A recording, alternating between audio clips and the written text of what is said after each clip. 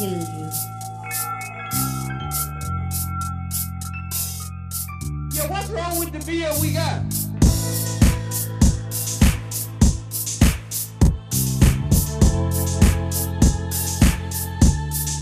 The deal we got came pretty good, huh?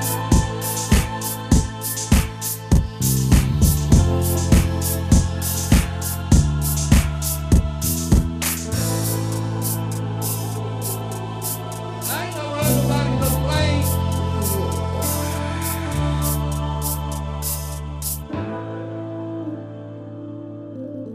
From Germany.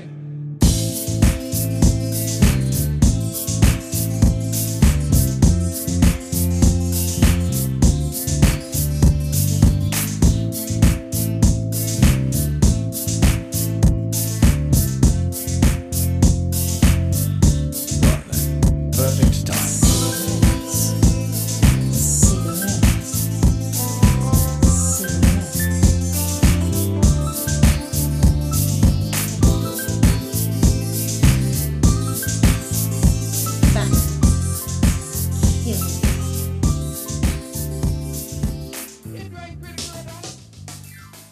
Good evening, ladies and gentlemen, and welcome to Anti-Nanny.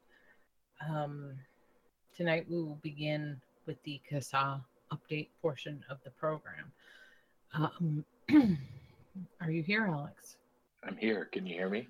I can hear you. Good evening and welcome to the CASA update for the week of 3/24/2017. I could ask you what's new and exciting this week, but maybe we should start off with something new called the Where in the World is Alex Clark portion of the CASA update. Where are you, Alex? I'm in Atlanta. Okay. I'm down here for the Vape Showcase, and pretty excited for a couple of things. First of all, the Vape Showcase people always put on a pretty high quality event. Awesome. So it's always nice to attend something as well put together as that. And we are kind of, I guess this is part of rolling out our actual real life letter writing campaign, sending letters to HHS Secretary Tom Price. Right. So I'm going to be spending my weekend walking around the convention floor, getting people to, sign letters, write some personal messages, and then we're going to mail them off to Secretary Price. Awesome. Sounds like a good weekend. Yeah, and I would add, I didn't get a chance to talk about it before we went on, but okay. So I am in a hotel and I'm on their crappy free internet. I didn't upgrade to the real internet before we came on. So on our little thing, if you guys are going to share links and stuff, I would recommend waiting until we're done, because I think if my voice cuts out when things get shared. I don't know. Okay. Just a technical note. Okay. All right. Anyway, so on to business. Okay. So yeah, down here in Atlanta, and I know that the Georgia Smoke Free Association will also have a table. And I think someone, Amy McCann from Safada, is down here as well. Okay. And I feel like maybe someone else. I think it's just the three groups. But each one of us are going to be, trying to get people to sign letters. GSFA is obviously running the gathering signatures electronically for this huge industry letter that is going to be delivered to Secretary Price. The effort there is to get, there's definitely more than 10,000 vapor businesses throughout the country. Awesome. And, the effort is to get as many thousands of those businesses to sign on to this letter and to further illustrate, just the damage that the deeming regulations will do. Okay. And the ask in that letter and the ask in our letter is urging Secretary Price to delay any further implementation of the deeming regulations. and I'm not sure what exactly he could do retroactively. I mean, lots of people have already registered their products. They've already spent tons of money registering their products. Right. So I don't know if that registration process would then still continue, but the other parts of this regulation, the other deadlines that are coming up, the effort is to get those, delayed. The ask is for at least 2 more years. Some people have asked for 4. But overall, the idea is to get a delay so that we can continue working to fix these regulations. Sure. In a way to keep these products on the market, and from the consumer perspective, preserve our access to the diverse vapor market. And so, I'm hopeful. I'm hopeful to generate lots of letters. That's what I'm hopeful about. I was able to get. I think I got nearly 100 signatures on a thank you letter, or on thank you letters to Senator Johnson at the last vape showcase I was at in Dallas. So, looking forward to doing that this weekend. And for anybody who doesn't know, didn't get the alert, or didn't see the post, we have this exact campaign on our website. And it's very simple. As a shop owner, you can download they're all PDFs. So there's 2 different PDF flyers that you can download and print out and put them on your counter. They look nice, I hope. And I designed them myself. If they don't look nice, if it's not something you want to put in your store, it's your call, it's your store. But there's a flyer there if you want to promote it. And then you can download the letter, print it out, and make it available to your customers. And buy some stamps, buy a big envelope, whatever, collect it, send it in to Secretary Price, and make sure you snap a picture too of all the letters that you people are writing. That sends a message as well. So that's available on our website in a post. All that stuff's there for download, and I'm hoping to kind of set this up and show people, this is what it can look like. It's very simple. It doesn't take up a lot of counter space, and it's really easy to get people, to come in and get engaged. Excellent. Yeah. So that's like the good fun news. Right. Guess we should move on to what happened in state legislatures this week. Okay. So we put out a call to action for Montana SB 354. I believe this is the 74% wholesale tax. Yes. I need to update this. I just found out that there is a committee hearing. This is a 74% wholesale tax on vapor and smokeless tobacco. The vapor is a brand new, obviously, 74% wholesale tax. Right. And the smokeless tobacco is, I haven't seen this a lot of other places, but I've seen it before. The current tax on smokeless is 50% of wholesale. Or wait, I'm sorry. Yeah, it's 50% of wholesale. This bill would raise that to 74% of wholesale, or the tax on a pack of cigarettes, whichever one is greater. So it is one way or another. It's a tax hike. Yes. And so we are opposed to both of those proposals, all in one bill. And I checked on the site before we came on, and that is scheduled for a hearing on the 27th, which is that Monday or Tuesday? That would be Monday. Yeah. So scheduled for a hearing on Monday, and I'll need to update our engagement for that so that people can get some emails out and make some phone calls. The other thing that happened, I'll splice in some good or fun news. We put out a call to action for Rhode Island last week. I ended this, so I don't have it at my fingertips, but there was a bill in Rhode Island, and the way that the tax was written, the word that they used in the definition was tobacco substitutes. Right. And it created a little bit of confusion, but we wanted to err on the side of caution, as did the people, the businesses in Rhode Island also. wanted to err on the side of caution that may be broadly interpreted to include vapor products. So there were a bunch of people, it sounds like, that showed up at the hearing, and I believe there was a bunch of people that sent emails as well.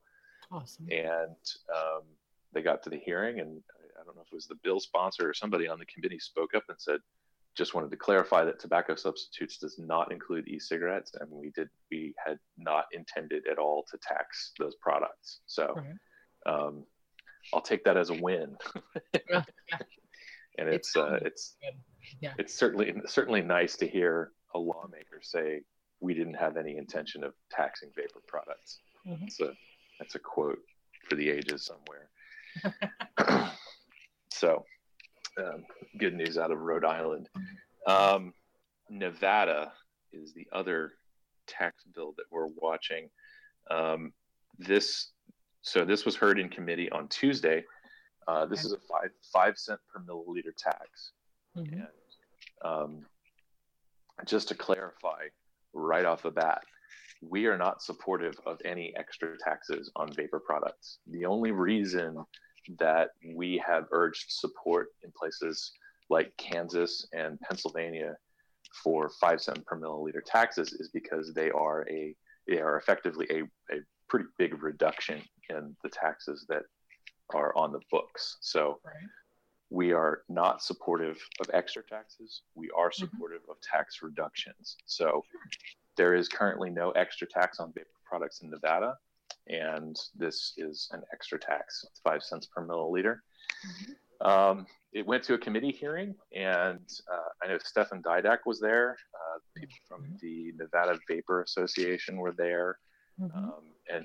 And Nevada does this thing where they have, the hearing is in Carson City, but, Las Vegas is like, what, an 8-hour drive away? Yeah. So they sort of simulcast it. They do it kind of like Alaska, which it's actually kind of remarkable to me. So, you can do that in Nevada, right?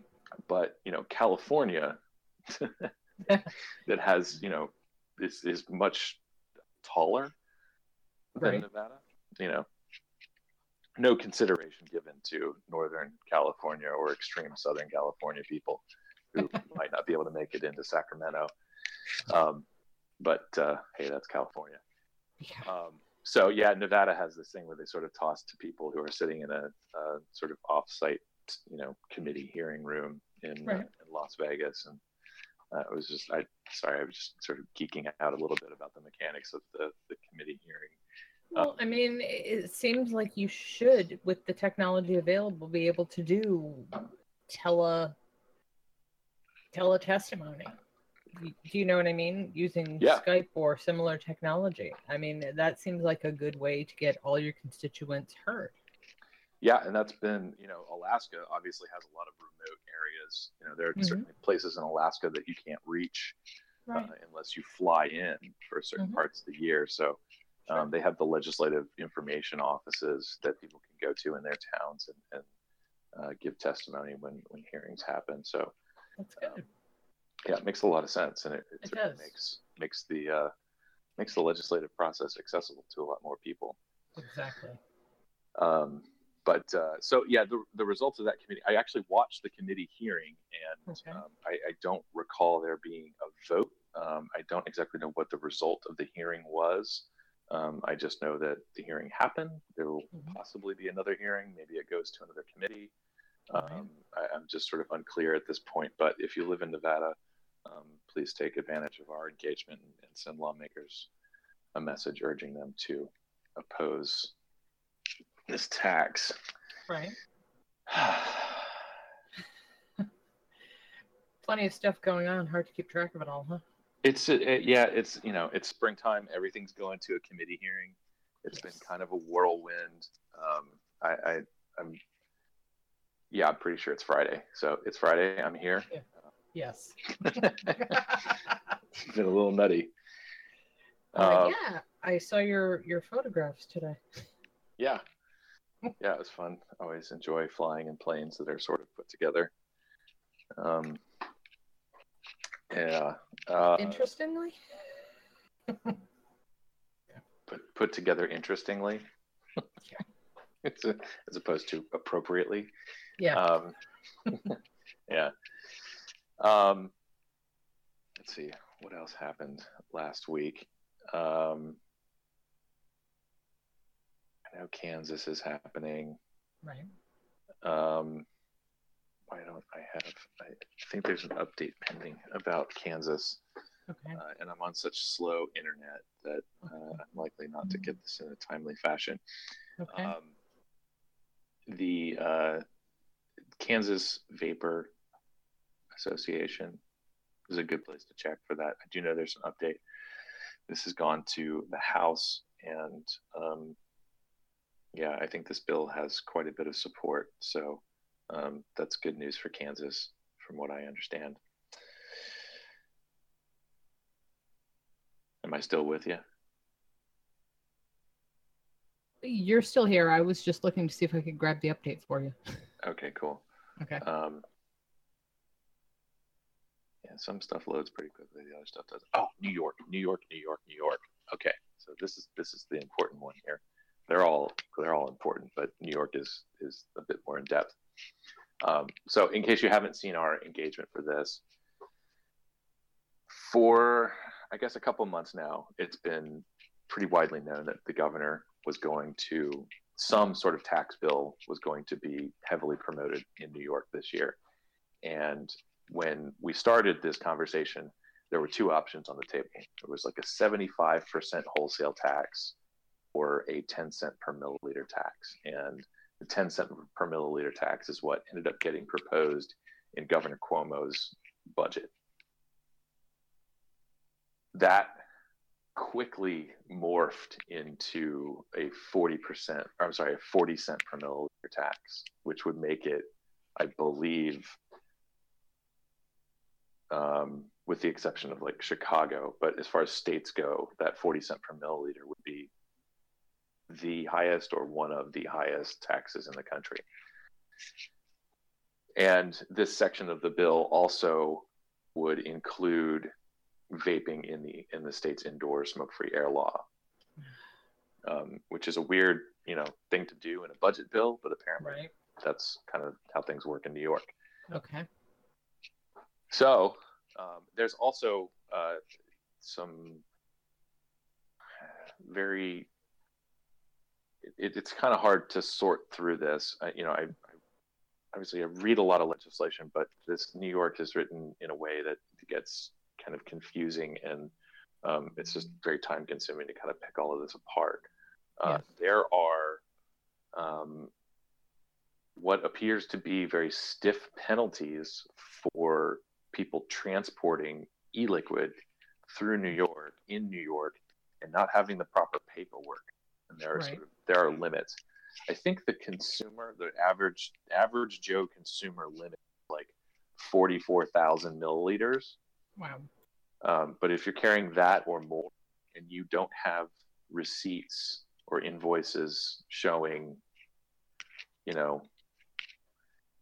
something, if it looks like you're basically smuggling e-liquid, there are pretty steep penalties. I believe there's jail time or something, and there's thousands of dollars in fines. Wow. And so they've based these thresholds on it, like they sort of, it seems like they tried to identify an equivalency with cigarettes. Right. And so that's what these thresholds are based on. Okay. And so as a manufacturer, retailer, distributor, whatever, if you're moving product around the state and you don't have the proper paperwork to show that you've paid the tax or whatever, then you can get busted and fined and possibly face jail time. Right. And this is, it's laughable because it's just, it is a clear demonstration of just how little New York State has learned about their tobacco tax policy. Mm-hmm. This is not even really an official looking back of the envelope estimate, but I assume that New York probably has the largest black largest cigarette black market in the country. Oh yeah. They have the highest cigarette tax, and Mhm. they have over half the cigarettes sold in the state of New York are sold on the black market. Yes. And so, what's their solution to controlling the way that people use and sell electronic cigarettes? Well, let's just tax the hell out of it. And if we implement these steep fines, like I'm sure they have for cigarette trafficking, Right. people just won't do it. Oh, yeah. So That works. it's very much the definition of insanity, right? Doing the same Yes, thing over and over again, expecting different results. Sure. So apparently, New York State is a big fan of the black market, which typically I think you would say, I mean, if you wanted to point fingers at why any state officials might like to see a black market or would do things that would encourage a black market, Right. typically you point to connections within organized crime. Right. Those are the people that benefit the most from a black market. And New York, as we all know, does have a long and sordid history of it with organized crime. Oh, yes. So I'm not making any specific accusations. I just say that's something to consider. It's interesting, isn't it? Yeah. The thing that causes the most crime. Let's run with this again. Yeah. Why would you do that? Ridiculous. Yeah. And I'm never gonna. And I certainly want to encourage anybody to put that into talking points that you might present to the legislature. That is. When you say things like that in an official capacity, not on your weekly organizational podcast, that is typically met with very, very strong reaction. But it is certainly something to think about. More or less, at least the one talking point that is worthwhile is that black markets only benefit organized crime. So yes, if that's something that you want in your state, then by all means. But I would kind of think that you wouldn't want that in your state. So yeah, well, you'd think. Let's keep it reasonable, kids. And so from what I understand, the only part of this bill that all three groups, the governor, the assembly, and the Senate, the only thing that they can agree on is the indoor vaping ban. Right. The tax has changed and whatever.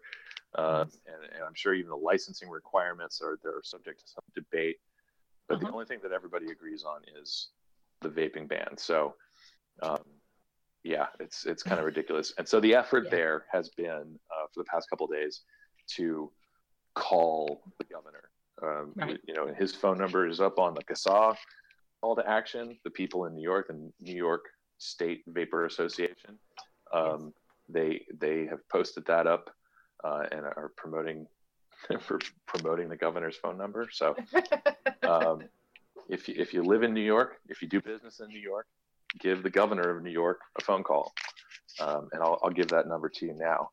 And he'll love you for it. Yep. It's area code 518-474-8390. Governor Cuomo, please remove the vapor language from the state's budget. That's the ask. Vapor needs to be out of it completely. Okay. There's no point in mincing words with, trying to get specific sections, this and that. It's just remove vapor from the budget altogether. Sure. So, yeah. Exactly.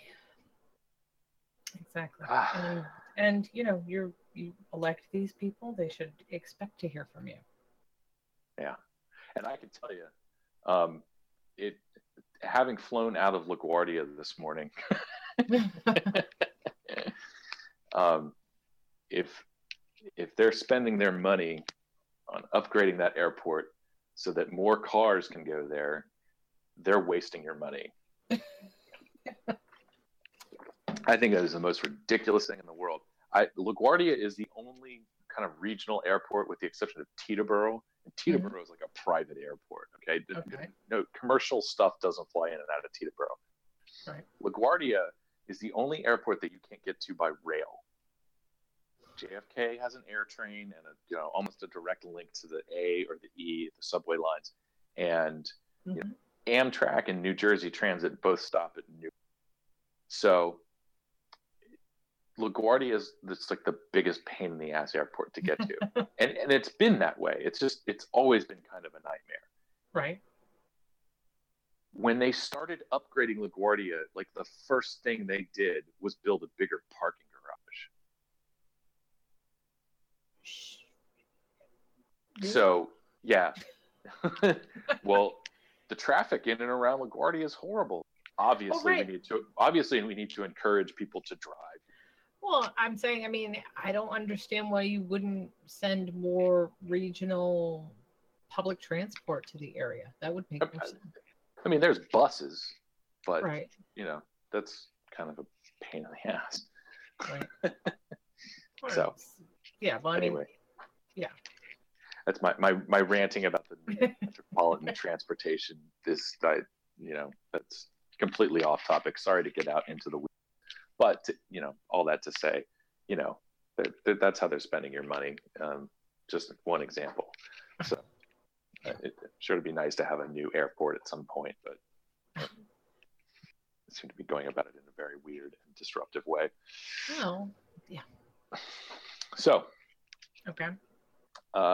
The other thing that I haven't really dug into, and I did get a message last week, and I did want to mention it. Alaska is looking at an indoor. I can't remember if Alaska doesn't have an indoor smoking ban. Right. What I understand, I remember that in the years past, in the past couple of years, they tried to pass. There was like AB 40 and SB 1. Those were the bills I remember. I'm not sure if I got the House designations correct, but and those bills were implementing a vaping ban as well.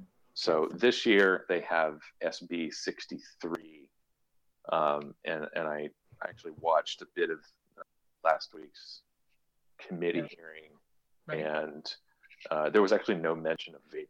They were talking about kind of the definition and designations of what's a club, right? And is it freestanding? Is it connected to things, and so on and so forth. And they didn't talk about vaping at all. Again, this type of proposal has failed the past few years. I don't know exactly, what kind of legs this has. I don't have any intel, in the way of who's supporting what. But just to let people know, we're looking into that and trying to figure out what's going on. But there is an indoor vaping ban bill in Alaska, and yeah, because it never gets cold in Alaska. It's always so temperate. It's a perfect place to go outside and vape. Why wouldn't you want to go outside in Alaska in January? If you're an American, that's just what you do. So, and the other thing, before I get into looking forward, Texas has been looking at. There were sort of multiple tobacco 21 bills in Texas, and this is Texas. What happens is that several lawmakers introduced essentially the same bill, and then you kind of got to figure out and see which one's going to move. So I'm looking into that this weekend. I know that the trade associations have been trying to organize their members, and I believe there is a committee hearing on Tuesday for a tobacco 21 bill. So be on the lookout for that. I don't know if I'm going to get to that tonight or tomorrow, but obviously we're opposed to tobacco 21, and we'll probably be putting something out soon. And that actually may be a more targeted type of engagement. So if you're in Texas, be aware that tobacco 21 is on the move, but also understand that we may not be contacting you directly because we may kind of try to keep this a bit more targeted. And that brings me to the looking forward. I don't want to get too deep into strategy and revealing strategy, but I should mention that our support of HR 1136 continues, and we have been working closely and cooperatively with VTA and SAFATA and the AVA, and as always, ATR, Americans for Tax Reform, has been very helpful. Right. And so,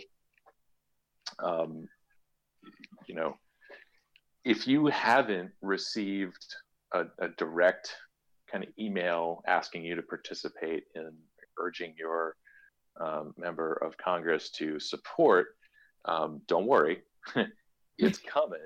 Right. But we have been kind of this has been a bit selective at the moment. There are, specific people that I think need to be kind of quietly nudged before we get into the broad push for support. So if things seem a little bit quiet now, it's because there's a very intentional effort going on, and that's one of the reasons why working closely and cooperatively with the other trade associations has been very helpful. We all work together and we all share information and try to be as effective as we can and not overly duplicating each other's efforts. Right. And so, makes sense. Yeah. So I want to put that out there because last year there was a lot of talk about nobody's on the same page and everybody's talking about different stuff, and I think there were some misperceptions actually about what was going on because when we all get together and talk, we're not doing it on YouTube or Skype or there's not a live broadcast of what's going on. Right. That should be obvious, but it's. But the people don't see that, and they don't understand that there is a lot of work that happens behind the scenes that never gets broadcast, and we're not really ever going to give a lot of details publicly. So it's nothing nefarious. It's just you don't show your cards to the other team.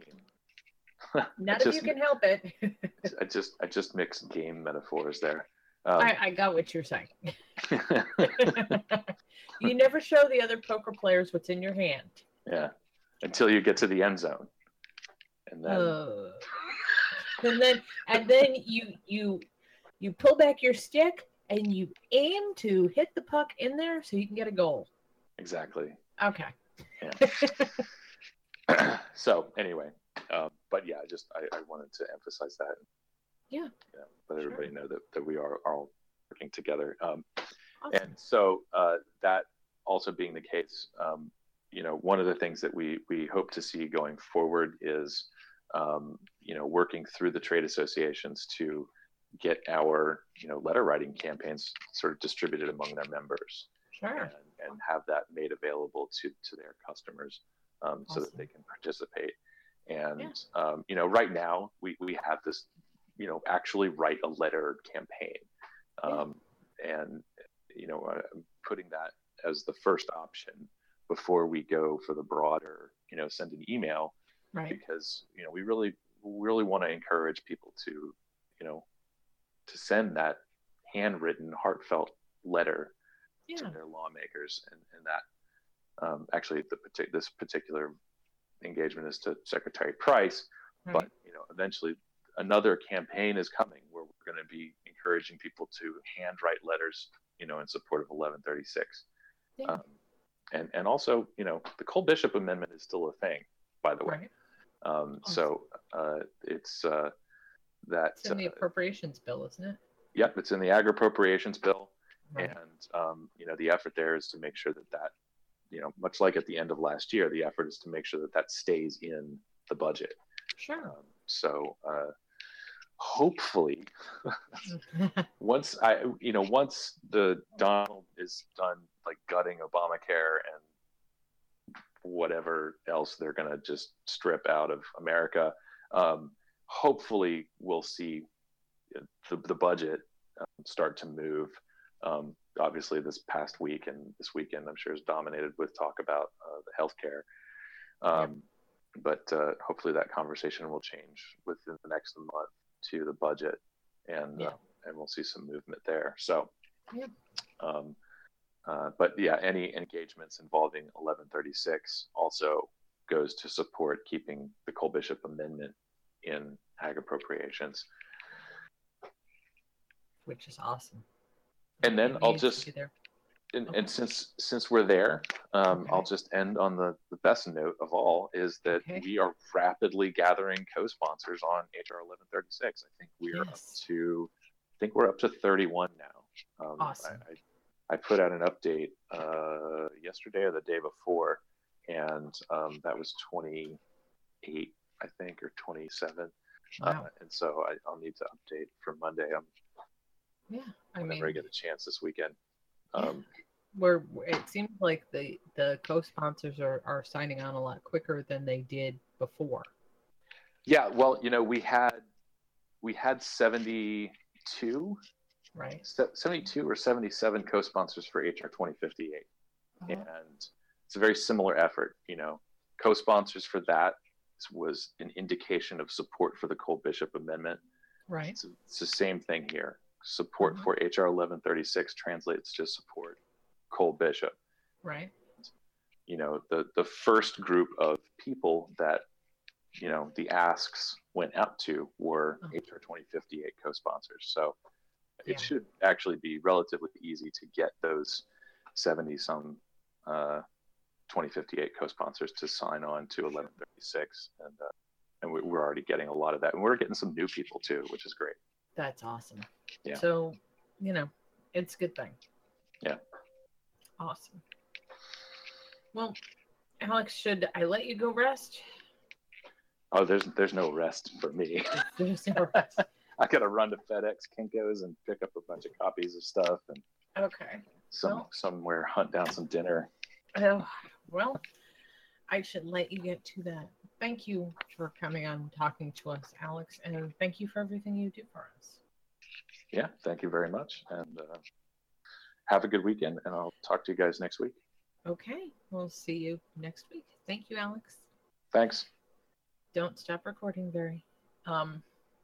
You can get CASA updates at CASA.org. You can get CASA updates at SoundCloud. You can get the CASA updates by looking up the CASA.org feed on iTunes. So you can always get our podcast and you'll always know what we're doing. I can stop recording. Okay. Let's start with the show. Good evening, ladies and gentlemen, and welcome to Anti-Nanny. With me this evening is the very best producer that money can't buy, which is good because I'm still not paying him. Good evening, Barry. How are you? I'm very good. I had a good week. You did. Okay, I have to start out by saying thoughts are with the families of the people in London killed and injured, but a violent criminal did a violent criminal act. That's all on that. But yes, the good part of the week was Global Forum for Nicotine Dialogues in Glasgow. Yay! I got to meet Dr. Farsalinos. Well, did you get I shook his hand and said and thanked him and the like, but didn't talk to him because he was about to do a presentation. So was it as awesome as I imagined? Yes, it was. The presentations, which there's a Periscope video available at the moment, but it was also recorded in 4K. Okay. There are two people filming it, so the official film will show up at some point. Awesome. But the Periscope, while the image quality isn't great, you can still hear the presentations. Awesome. And I'd say somewhere around a quarter of the audience were vapers. And stop smoking service people and academics, and it was a very thoughtful event. Awesome. That's a good thing. Well, let's face it, there are no ants there, so... So people actually got to have a dialogue that meant something. Yes. But the presenters, obviously Dr. Farsalinos, everybody knows. Joanna Miller, who was a student of Peter Hayek. She gave a good presentation on the latest data. There was the lead for tobacco for NHS Glasgow was one of the speakers. He basically runs the stop smoking services. His, and Andy Morrison of the NNA was the opening speaker, who obviously, being a vapor, was very passionate. Of course. And there was an HR person who didn't really give a presentation, but was there to give the human resources perspective on vaping. And it was chaired by Dr. Human, who people might have come across in other events. So yeah, it was rather good. It comes down to stop smoking services want to be, as it's referred to, e-cig friendly.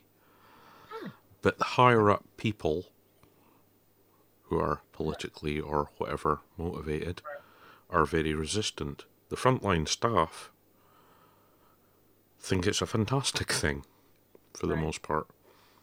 It's just getting them, spreading the message slowly out and getting everyone on side. So, yeah, it was a good meeting, a good talk. Yes. Can you send some of your more reasonable people over here? Oh God, we still need them. I mean, until we've got it completely mainstream and covered, stop getting all the media attacking vaping all the damn time. The fight won't end. I mean, well, yeah. Unfortunately, mainstream media does do the bleeding, leading stuff. I mentioned that because that's partly what Dr. Versalinos was talking about. The misuse and misrepresentation of science. Yeah. And boy, we got it in spades here.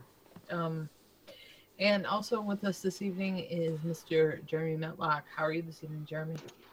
Doing pretty good. How are you? I'm doing okay. So there's Periscope videos out there to view, which I will be doing later. And we had an interesting week in the news. Of course, the attacks in the United Kingdom, which not surprising. By the way, seems like a billionaire banker has died. What, another one? No, just the first one. Monty Burns himself. Oh. I know. I think that video that I made where I toasted to his death was the one that got me reported. Although I don't care if people think it's hateful or it's cruel or whatever, it's still, it doesn't violate the community standards, so they can kiss my ass.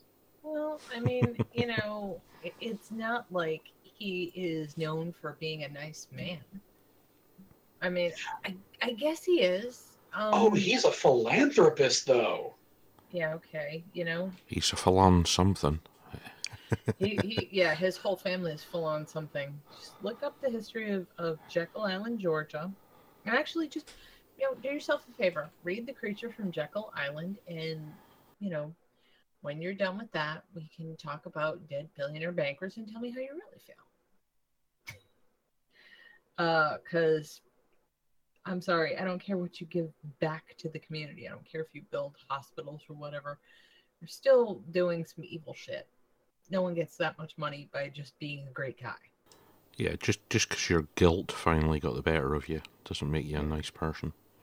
No, I mean, and all this shit they're doing is for tax write-off purposes. Come on. For the most part, yeah. Yeah. So, yeah, he who shall not be named died. Kind of hoping George Soros is next, but that's maybe just me. Well, I wouldn't write him off yet just because he died, That's true. I remember the movie The Island. Yeah. Well, and also all the stem cell research and all that kind of stuff that's been going on, There was a movie, and I forget who was in it. Clive Owens, I think, played just this gunman who went around eating carrots all the time. I don't know if anybody else has seen it.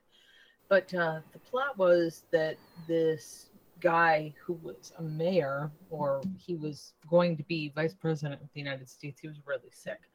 He went around and got all these women impregnated so that when they had a baby, he could take their stem cells and do something with it. It was some pretty screwed up shit. But, I know the film you mean.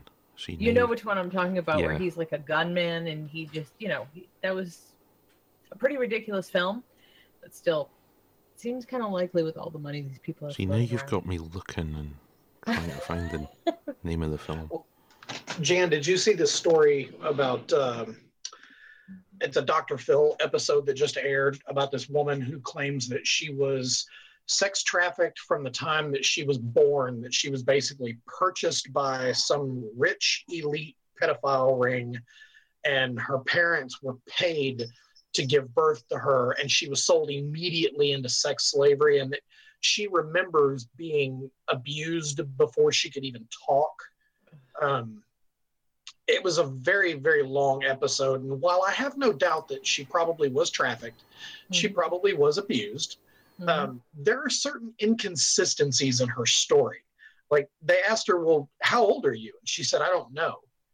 There was many, many years that, we were kept in the dark for a lot of times. We were moved at night, drugged in the trunks of cars, in transport cases on private jets, flown all over the world, major sporting events. So there were times when, I didn't know how many days passed. I wasn't aware of seasons and things. And he said, well, what's your most vivid memory? Right. And she said, well, when I was 7, he put a gun to my head and told me that if I wanted to end it, I could just pull the trigger. And when I did, nothing happened because the gun wasn't loaded. And then he punished me. And my thought was, if I don't know how old you were, exactly. How did you know you were 7?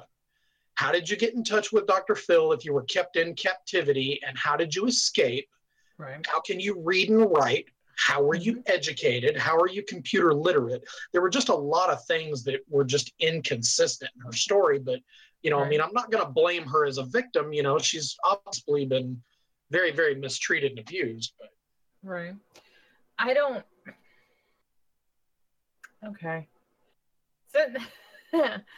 Since we're talking about this kind of twisted shit, what's happened with the sex abuse allegations over there against the BBC and against people in Parliament? What happened to them? It all went away. Yeah, isn't it funny that?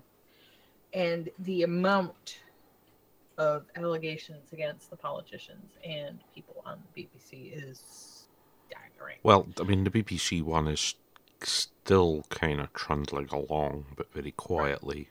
Right. Whereas, the one for Parliament's just been dropped, basically.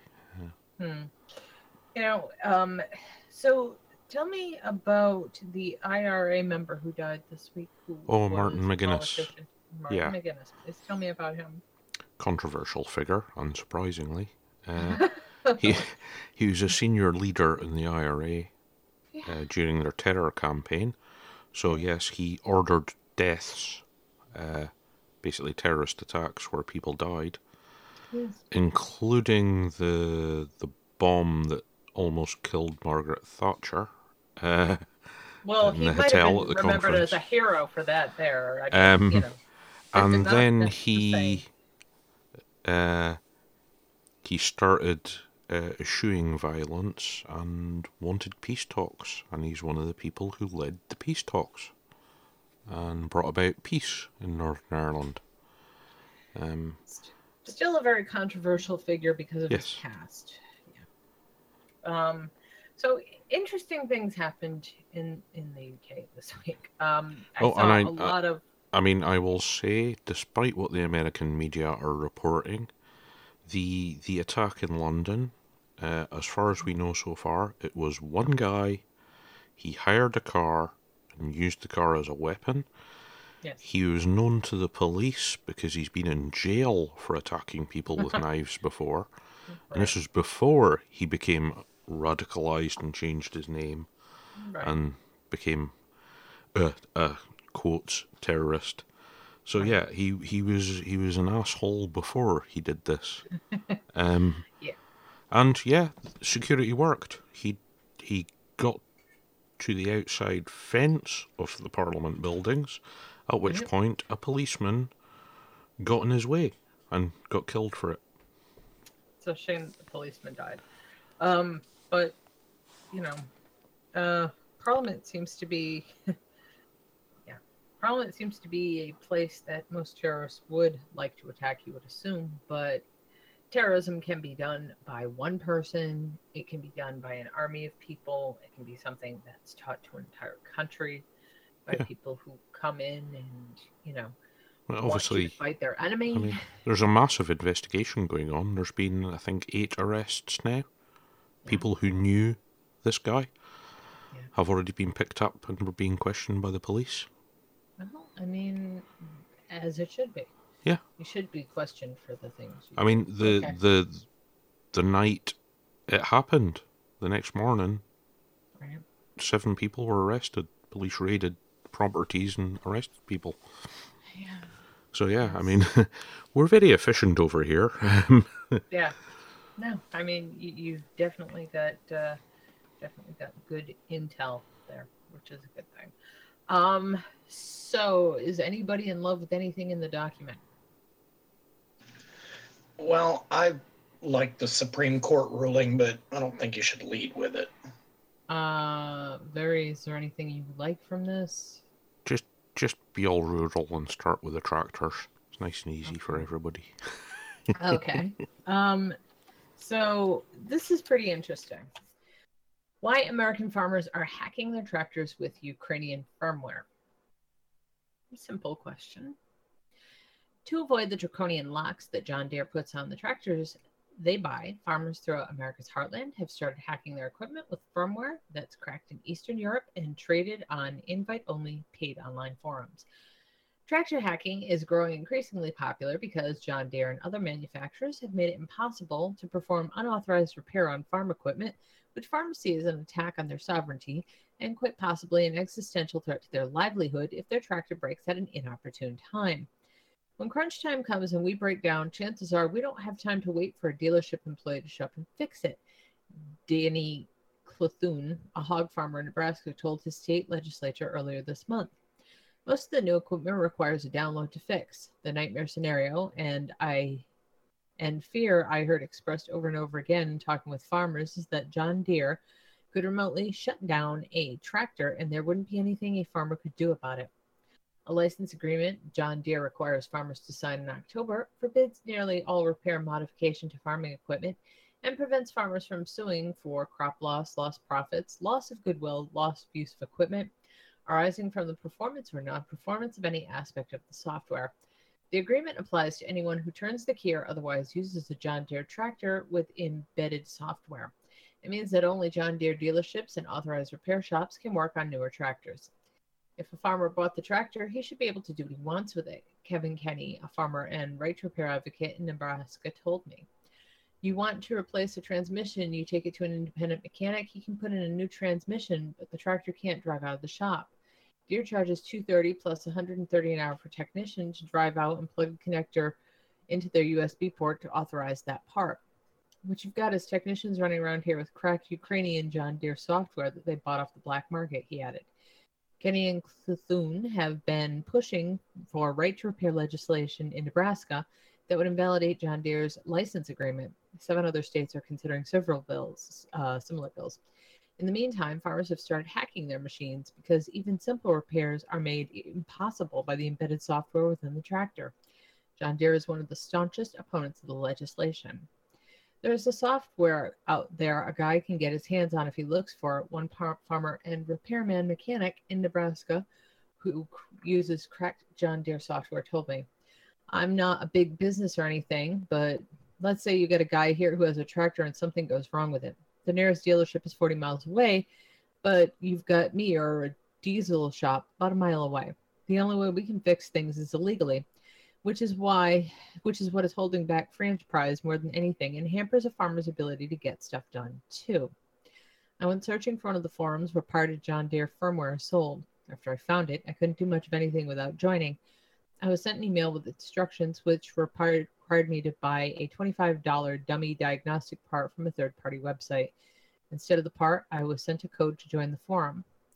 Once I was on it, I found dozens of threads from farmers desperate to fix and modify their own tractors. According to people on the forums and the farmers who use it, much of the software is cracked in Eastern European countries such as Poland and the Ukraine, and then sold back to farmers in the United States. Among the programs I saw being traded, John Deere Service Advisor, a diagnostic program used by John Deere technicians that recalibrates tractors and can diagnose broken parts. It can program payloads into different controllers. It can calibrate injectors, turbo engine hours, and all kinds of fun stuff. Someone familiar with the software told me. John Deere payload files. These are files that specifically program certain parts of the vehicle. They are files that can customize and fine-tune the performance of the chassis, engine, and cab, for instance. John Deere Electric Data Link Drivers. This is software that allows a computer to talk to the tractor. The EDL is the required interface which allows a service advisor laptop to actually communicate with the tractor controllers, the source told me. A reverse engineer who goes by the name Decryptor Turning, who I met on the forum, told me they distribute programs that are usually OEM software that is freely available and must be licensed. If things get better, companies like John Deere should be forced to freely distribute the same software the dealers have, they said, and stop locking down engine control module reading functionality. They do this to force you to use their services, which they have 100% monopoly on. Also for sale or free download in the forums is license key generators, speed limit modifiers, and reverse engineered cables that allow you to connect a tractor to a computer. These programs are also for sale on several sketchy looking websites that are hosted in Europe and on YouTube, and there's demos of the software in operation. On its face, pirating such software would seem to be illegal, but in 2015, the Librarian of Congress approved an exemption to the Digital Millennium Copyright Act for land vehicles, which includes tractors. The exemption allows modification of computer programs that are contained in and control the functioning of motorized land vehicles such as personal automobiles, commercial motor vehicles, or mechanized agricultural vehicles. When circumvention is necessary, a step undertaken by the authorized owner of the vehicle to allow diagnosis, repair, or lawful modification for a vehicle function. This means modification of the embedded software is legal as long as it can meet emission standards. Whether the exemption allows for the downloading of cracked software is an unanswered question. It's no surprise then that John Deere started requiring farmers to sign licensing agreements around the time the exemption went into effect. Violation of the agreement would be considered to be a breach of contract rather than a federal copyright violation, meaning John Deere would have to sue its own customers if it wants the contract to be enforced. I asked John Deere specifically about the fact that a software black market has cropped up for its tractors, but the company instead said there are no repair problems for John Deere customers. When a customer buys John Deere equipment, he or she owns the equipment, the company says. As the owner, he or she has the ability to maintain and repair the equipment. The customer also has the ability through operator and service manuals and other resources to enable operational maintenance, service, and diagnostic activities to repair and maintain equipment. Software modifications increase the risk that the equipment will not function as designed, the company continued. As a result, allowing unqualified individuals to modify an equipment or software can endanger the machine performance, in addition to Deere customer dealers and others, resulting in equipment that no longer complies with industry safety/environmental regulations. Gordon Byrne, executive director of Repair.org, a trade organization fighting for the right to repair legislation, told me that John Deere's statement is total crap and noted that some of our members have repeatedly attempted to buy the diagnostics that are referenced from John Deere and been rebuffed. They require buyers to accept an end-user agreement license that disallows all the activities they say are allowed in the statement, she said. Deere is a monopolist and has systematically taken over the role of equipment owner, despite having been paid fairly and fully for equipment. Their claims to control equipment post-purchase are inconsistent with all aspects of ownership, including accounting, taxation, and transfer of products to the secondary market. It's quite simple, really. John Deere sold farmers their tractors, but has used software to maintain control of every aspect of its use after the sale. Bethune, for example, uses pig manure to power his tractor, which requires engine modifications that would likely violate John Deere's terms of service on newer machines. I take the hog waste and run it through an aerobic digester, and I've learned to compress the methane, he said. I run 80% methane in my Chevy diesel pickup, and I run 90% methane in my tractor, and they both purr. I take a lot of pride in working on my equipment. Farmers worry what will happen if John Deere is bought by another company, or what will happen if the company decides to stop servicing its tractors. And so they've taken matters into their own hands by taking control of the software themselves. What happens in 20 years when there's a new tractor out and John Deere doesn't want to fix these anymore? The farmer using Ukrainian software told me. Are we supposed to throw the tractor in the garbage or what? Yep, it's insane. But yeah, I mean, it is insane. It didn't start with John Deere. Car companies have been doing this for quite a while. No. BMW and the German manufacturers are especially well known for it. Although the American companies are catching up rapidly, funnily enough. But yeah, I know loads of people that have nice BMWs and Mercedes, and they have been hacked so that third parties can repair and make modifications. So yeah, it's ridiculous that you buy something and they can stop you using it. Yeah, if I do work on my Mini Cooper, or I take it to somewhere that is not an authorized agent that is a Mini Cooper technician, then I void my warranty. Yep. Germans. They're lovely. Okay, they're not as bad as John Deere, it must be said. Deere have taken it to a whole new level. Yeah. Yeah, they actually have. And it's quite ridiculous that this is allowed to happen. I mean, so you pay for what? You pay for the ability to be told, no, it's not really yours. You can't really fix it. You don't really own it. But thank you for the rental money. Yeah. I mean, and tractors go into the hundreds of thousands of dollars. Oh, yeah. That's the cheap ones. Yeah. Lightly. Yeah, that's not a purchase someone makes lightly. They make their living with that.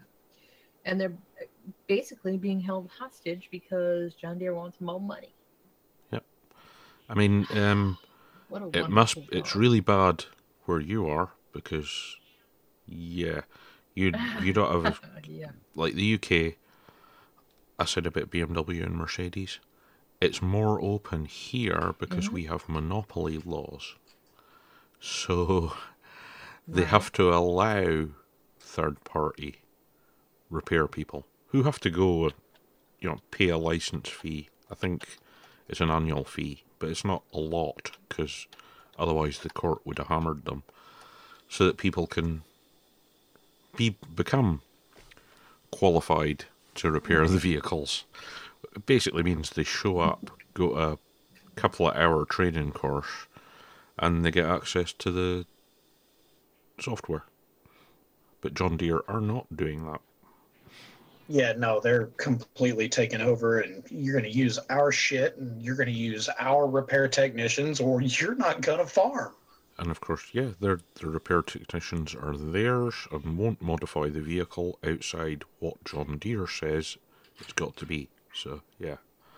Yeah, and see, we've got anti-monopoly laws over here too, and I don't understand how they're allowing John Deere to basically operate like that. Well, I mean, yeah, the difference being we actually enforce our monopoly laws. Because the big example is Sky Television. Murdoch is trying to buy it out again. And yet, we have the monopolies, and Mergers Commission is looking at it again because people are like, this will create a monopoly in news and media. So, yeah, it's still in the air whether it'll actually go ahead or not. I mean, it's about the 10th time Murdoch's tried to do this, so, yeah. Yeah, and then your courts over there don't bullshit either. Like, they fine them for every day they're in violation, right? Yep.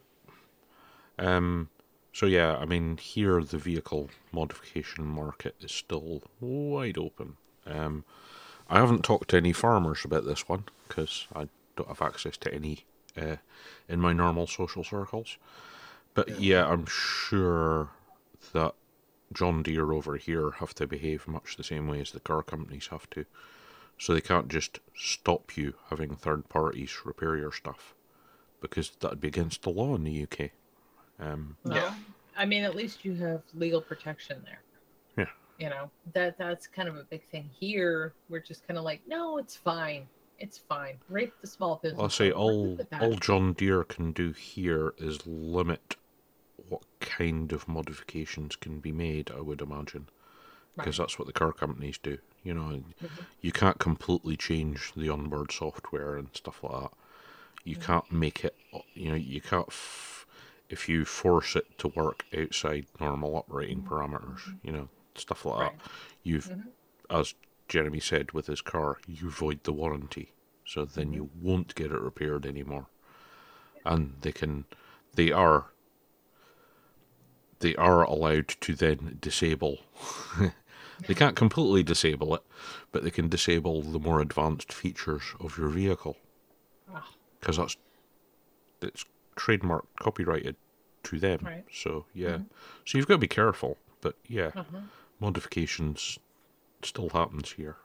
Okay. So I'm going to say what I want to talk about next is a happy little story about reporters.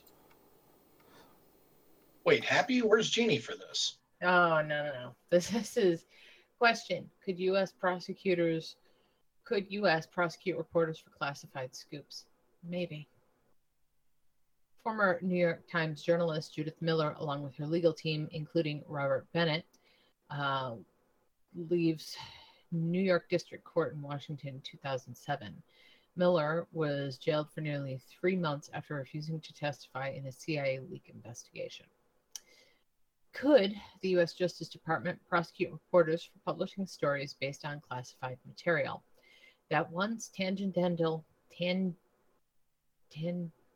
question briefly took center stage during Monday's House Intelligence Committee hearing, as several Republican lawmakers stressed the possible criminality of leaking to the press about the activities of President Trump's advisors and associates.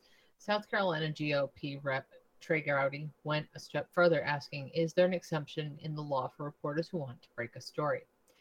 FBI Director James Comey, my favorite, the man who lives in Fantasyland, who wants us all to just nerd harder to make backdoors possible for everybody, demurred.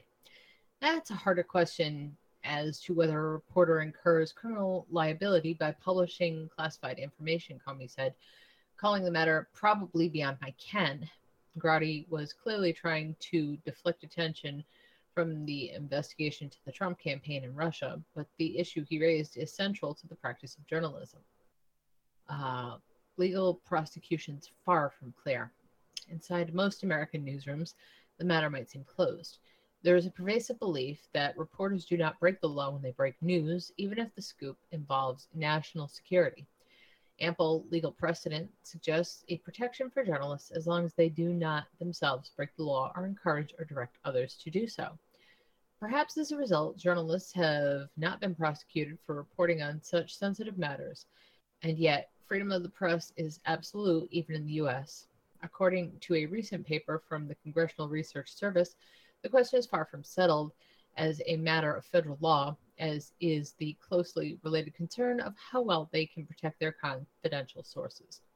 University of Kansas media law professor Jonathan Peters wrote in the Harvard Law and Policy Review that any prosecution would have to be narrowly tailored to serve a compelling state interest, or he wrote, the publication would have to result in direct, immediate, and irreparable damage to a nation or its people. But President Trump's sustained rhetorical attacks on the media gave legal experts pause. We're in a new age right now, so all bets are off, said University of North Carolina law professor Mary Rose Papandrea, who has written extensively on the legal status of journalists. It's more of a historical fact that the government has not prosecuted a journalist than any guarantee under the law, she said. Papandrea, a former board member of the Massachusetts chapter of the American Civil Liberties Union, says she does not retain 100% confidence the courts would give freedom of the press greater status than national security. Two Supreme Court precedents. Take two U.S. Supreme Court cases decided 30 years apart that are often cited by advocates for press freedom.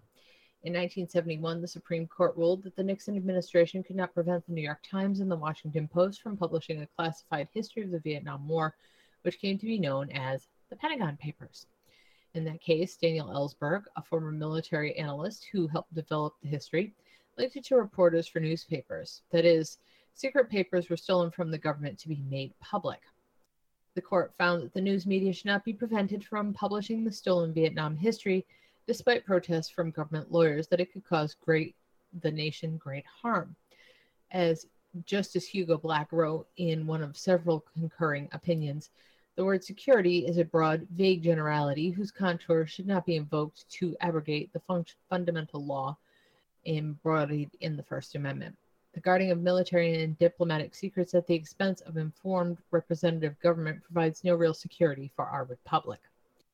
In 2001, the Supreme Court ruled in a civil case called Bateki v. Volper, involving an intercepted cell phone conversation about union investigations. A local radio host, who later obtained the recording of the conversation, played it on the air as part of the coverage of a public debate over the controversial labor deal that was struck.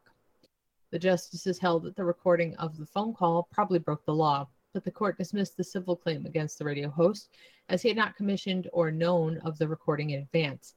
The ruling cited the national commitment to the principle that debate on public issues should be uninhibited, robust, and wide open.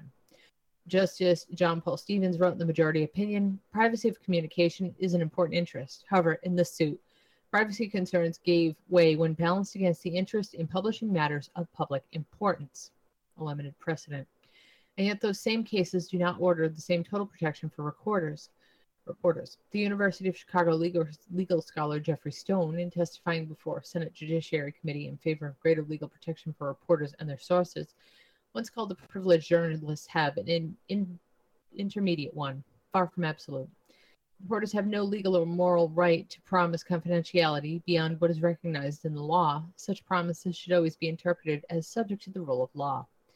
In the Pentagon paper cases, the Supreme Court justices ruled 6-3 for the journalists, but for differing reasons. It was indeed a great victory for the press and was hailed by advocates of freedom of speech. The justices didn't block the government from exercising what's called prior restraint, that is, preventing a news organization from publishing or broadcasting news. What precise bar prosecutions would need to clearly justify prior restraint has not been defined in the modern era. Similarly, in the civil case involving the Pennsylvania labor negotiations, the decision articulated principles giving freedom of the press greater statute than privacy concerns. Such claims are invoked in defending journalists' decision to publish sensitive information and to withhold the identity of confidential sources, as the latter is often required to achieve the former. But that wasn't a criminal case, and it didn't involve national security, so Berticki does not settle Groudy's question either. Through almost all the states have some protections against reporters having to divulge the identity of their sources. The federal government relies on policies that discourage rather than prevent the compulsion of such disclosures. When presidents go after reporters. I need to take a drink, y'all. I'm just going to take a second here. This is very long and very wordy. During the George W. Bush and Obama administrations, reporters often came under pressure from prosecutors to reveal sources. Judith Miller, then a reporter for the New York Times, spent 85 days in prison for refusing to disclose who had told her the identity of an undercover CIA agent. New York Times reporter James Risen was ordered to testify in a case involving a CIA source, which was initiated under the Bush administration and prosecuted in the Obama years.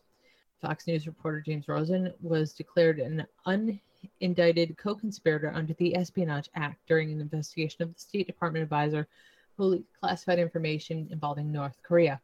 The official went to prison, and yet, even at their most aggressive moments, these administrations did not take steps to prosecute reporters for relying on leaks of classified information. Papandrea, the UNC law professor, says she was heartened by the Bush administration's decision not to prosecute reporters at the New York Times for disclosing warrantless wiretapping programs at the National Security Agency. Free press / national security toggle. As the White House switches between the parties, Republican and Democratic attorney generals often toggle back and forth between a stated emphasis on national security and transparency. Former Obama administration Attorney General Eric Holder later said he regretted designating Fox's Rosen as a co-conspirator to a crime and announced he would not, as he put it, seek to send the reporter to jail for doing their job. Though the Justice Department succeeded in getting a subpoena for the testimony of the Times Rosen in the trial leak, in the end, Holder did not force him to testify. Earlier this year, Attorney General Jeff Sessions would not directly answer when asked at his confirmation hearing whether he would subpoena or prosecute reporters. The Reporters Committee for Freedom of the Press noted that he opposed legal protections for reporters who refused to disclose the identity of their sources in court. Even though there's been lots of sound and fury against the press, and maybe the way Trump expresses himself is a little less polished, the animosity against the press has been around for a very long time, Papandreou said. So, I guess it's not so clear. Yeah. I've got one statement about this as far as the leaking of classified information and if it should be prosecuted or not. Iran Contra Oliver North. You know, there's a lot of, if you believe in the concept of the deep state, and I do, you know, I believe in the deep state. We've been talking about, this has been talked about before it was ever talked about in the United States. It was talked about in other countries for years and years and years. It's a political theory, right? This is something they teach you in political science class. And trust me, I know about that. The deep state is an actual thing, and it happens when every country's security gets very big. There's always a deep state. There's always someone behind the government. And there are people that you look at all the time, and they represent the face of the government, you know.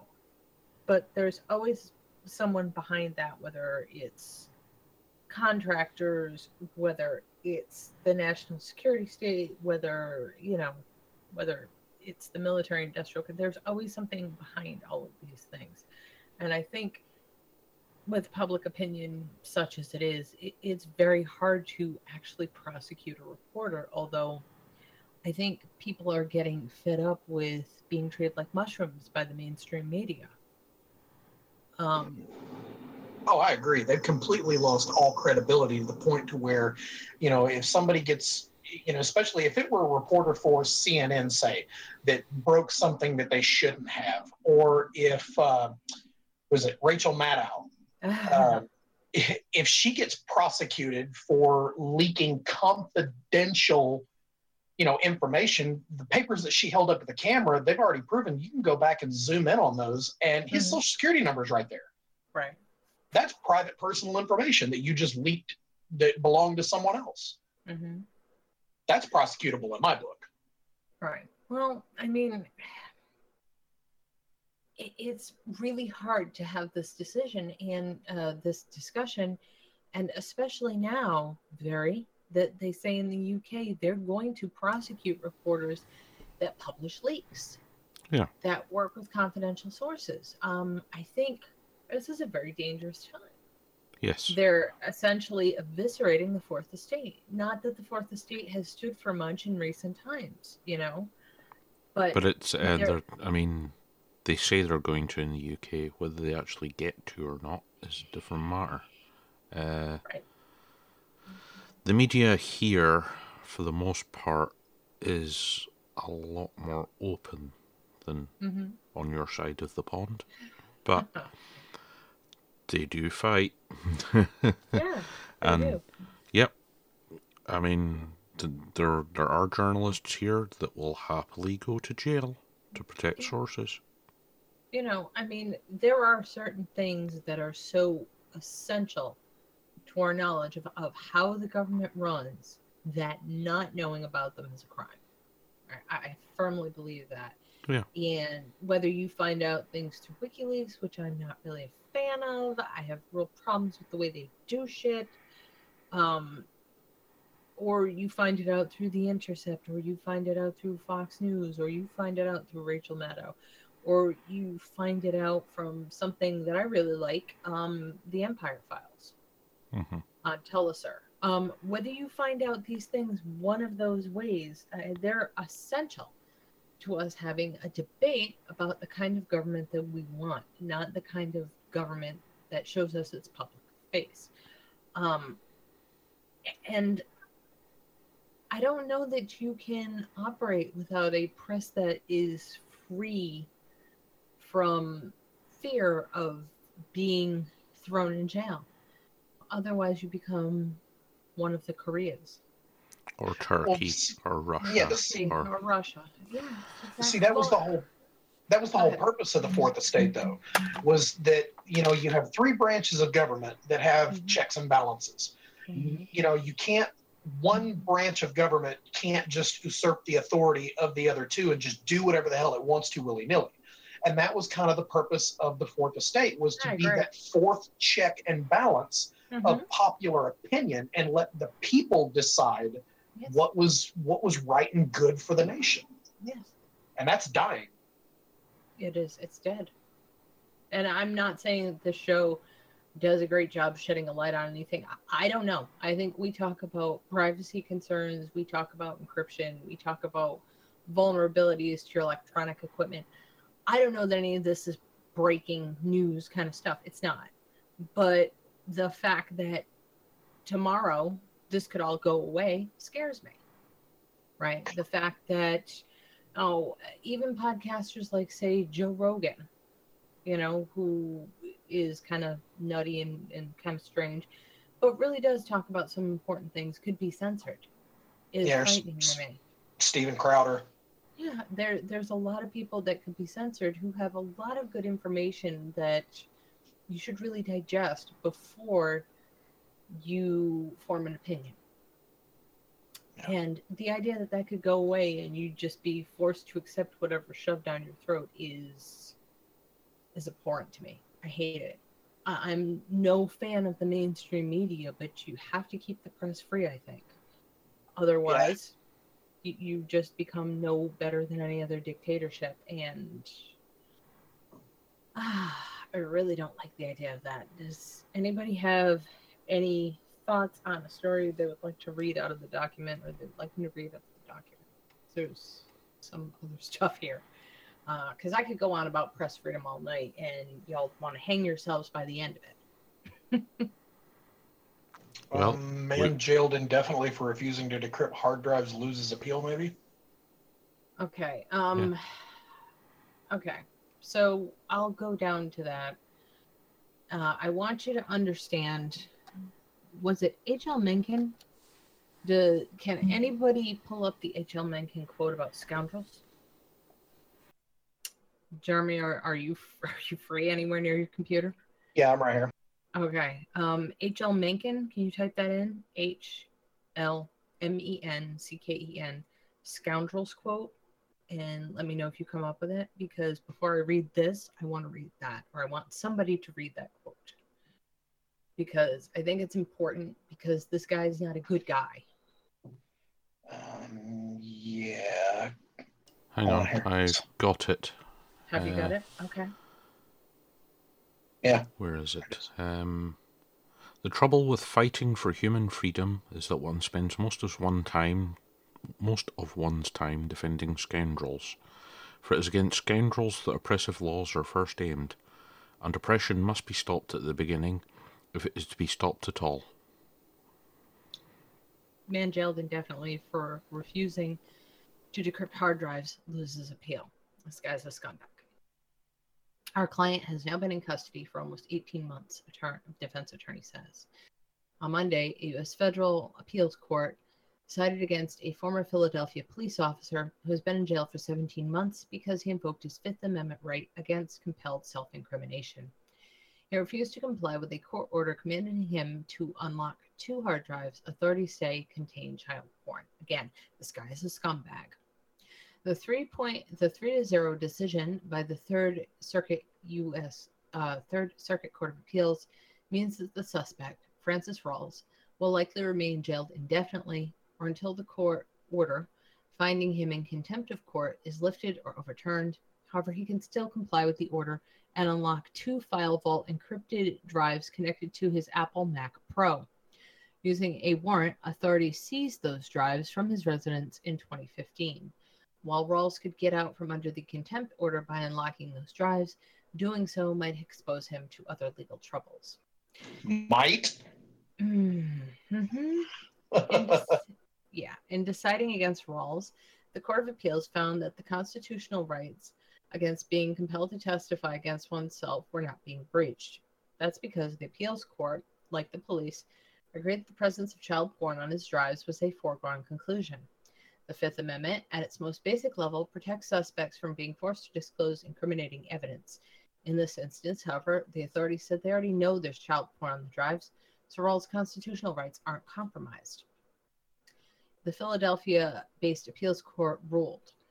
The forensic examination also disclosed that Doe, Rawls, had downloaded thousands of files known by their hash values to be child pornography. Those files, however, were not on the Mac Pro, but instead had been stored on the encrypted external hard drives.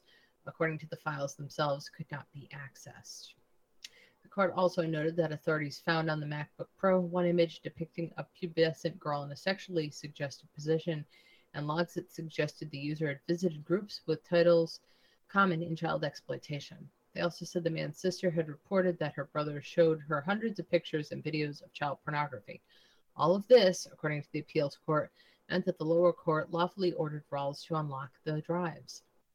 The magistrate judge did not commit a clear or obvious error in the application of his foregone conclusion doctrine, the court ruled.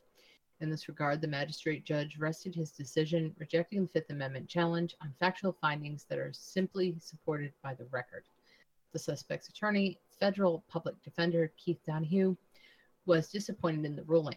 The fact remains that the government has now brought charges. Donahue said in his telephone interview, "Our client has now been in custody for almost 18 months based on his assertion of his Fifth Amendment right against self-compelled self-incrimination." A child porn investigation focused on Rawls when the authorities were monitoring the online network Freenet. The decision from the appeals court comes as encryption is becoming more common on mobile phones and computers. What's more, encryption has seemingly become part of the national political discussion concerning whether government should demand that companies bake backdoors into their encrypted products so that authorities can access content on encrypted devices. The Supreme Court has never ruled on the forced decryption issue. A different federal appeals court, the 10th U.S. Circuit Court of Appeals based in Denver, ruled in 2012 that a bank fraud defendant must decrypt her laptop. The order wasn't enforced, however, as the authorities eventually accessed the laptop without her assistance. The contempt of court order against Rawls was obtained by authorities citing the 1789 All Writs Act.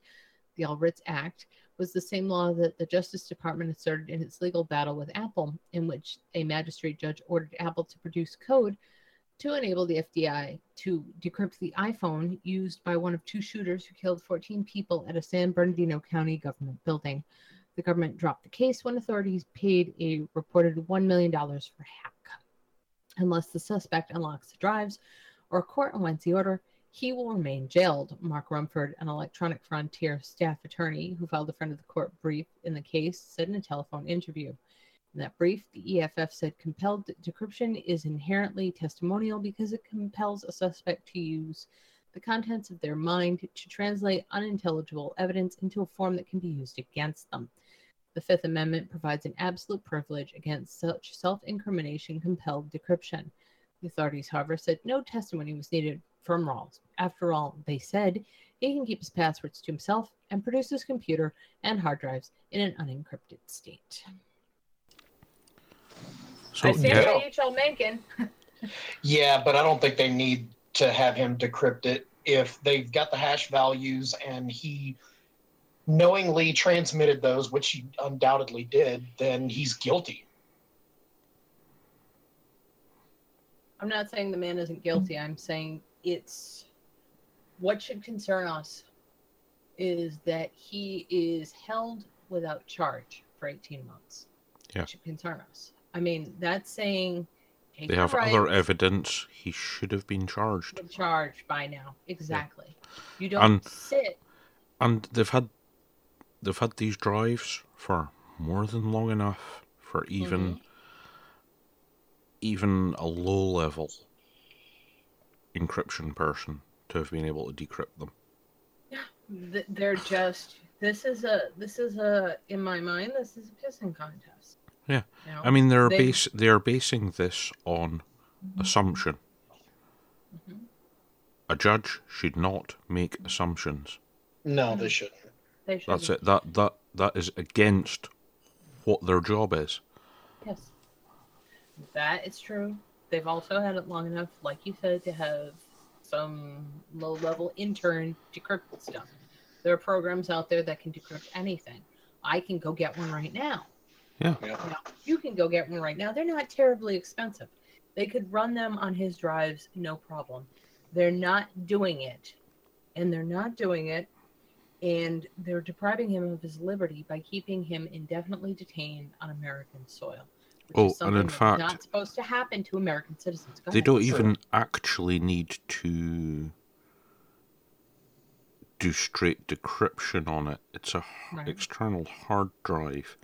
Mm-hmm. There are people who can take the platters out of the hard drive and raw copy every bit of data on there and do raw read, which is going to destroy which is going to get around any low-level encryption.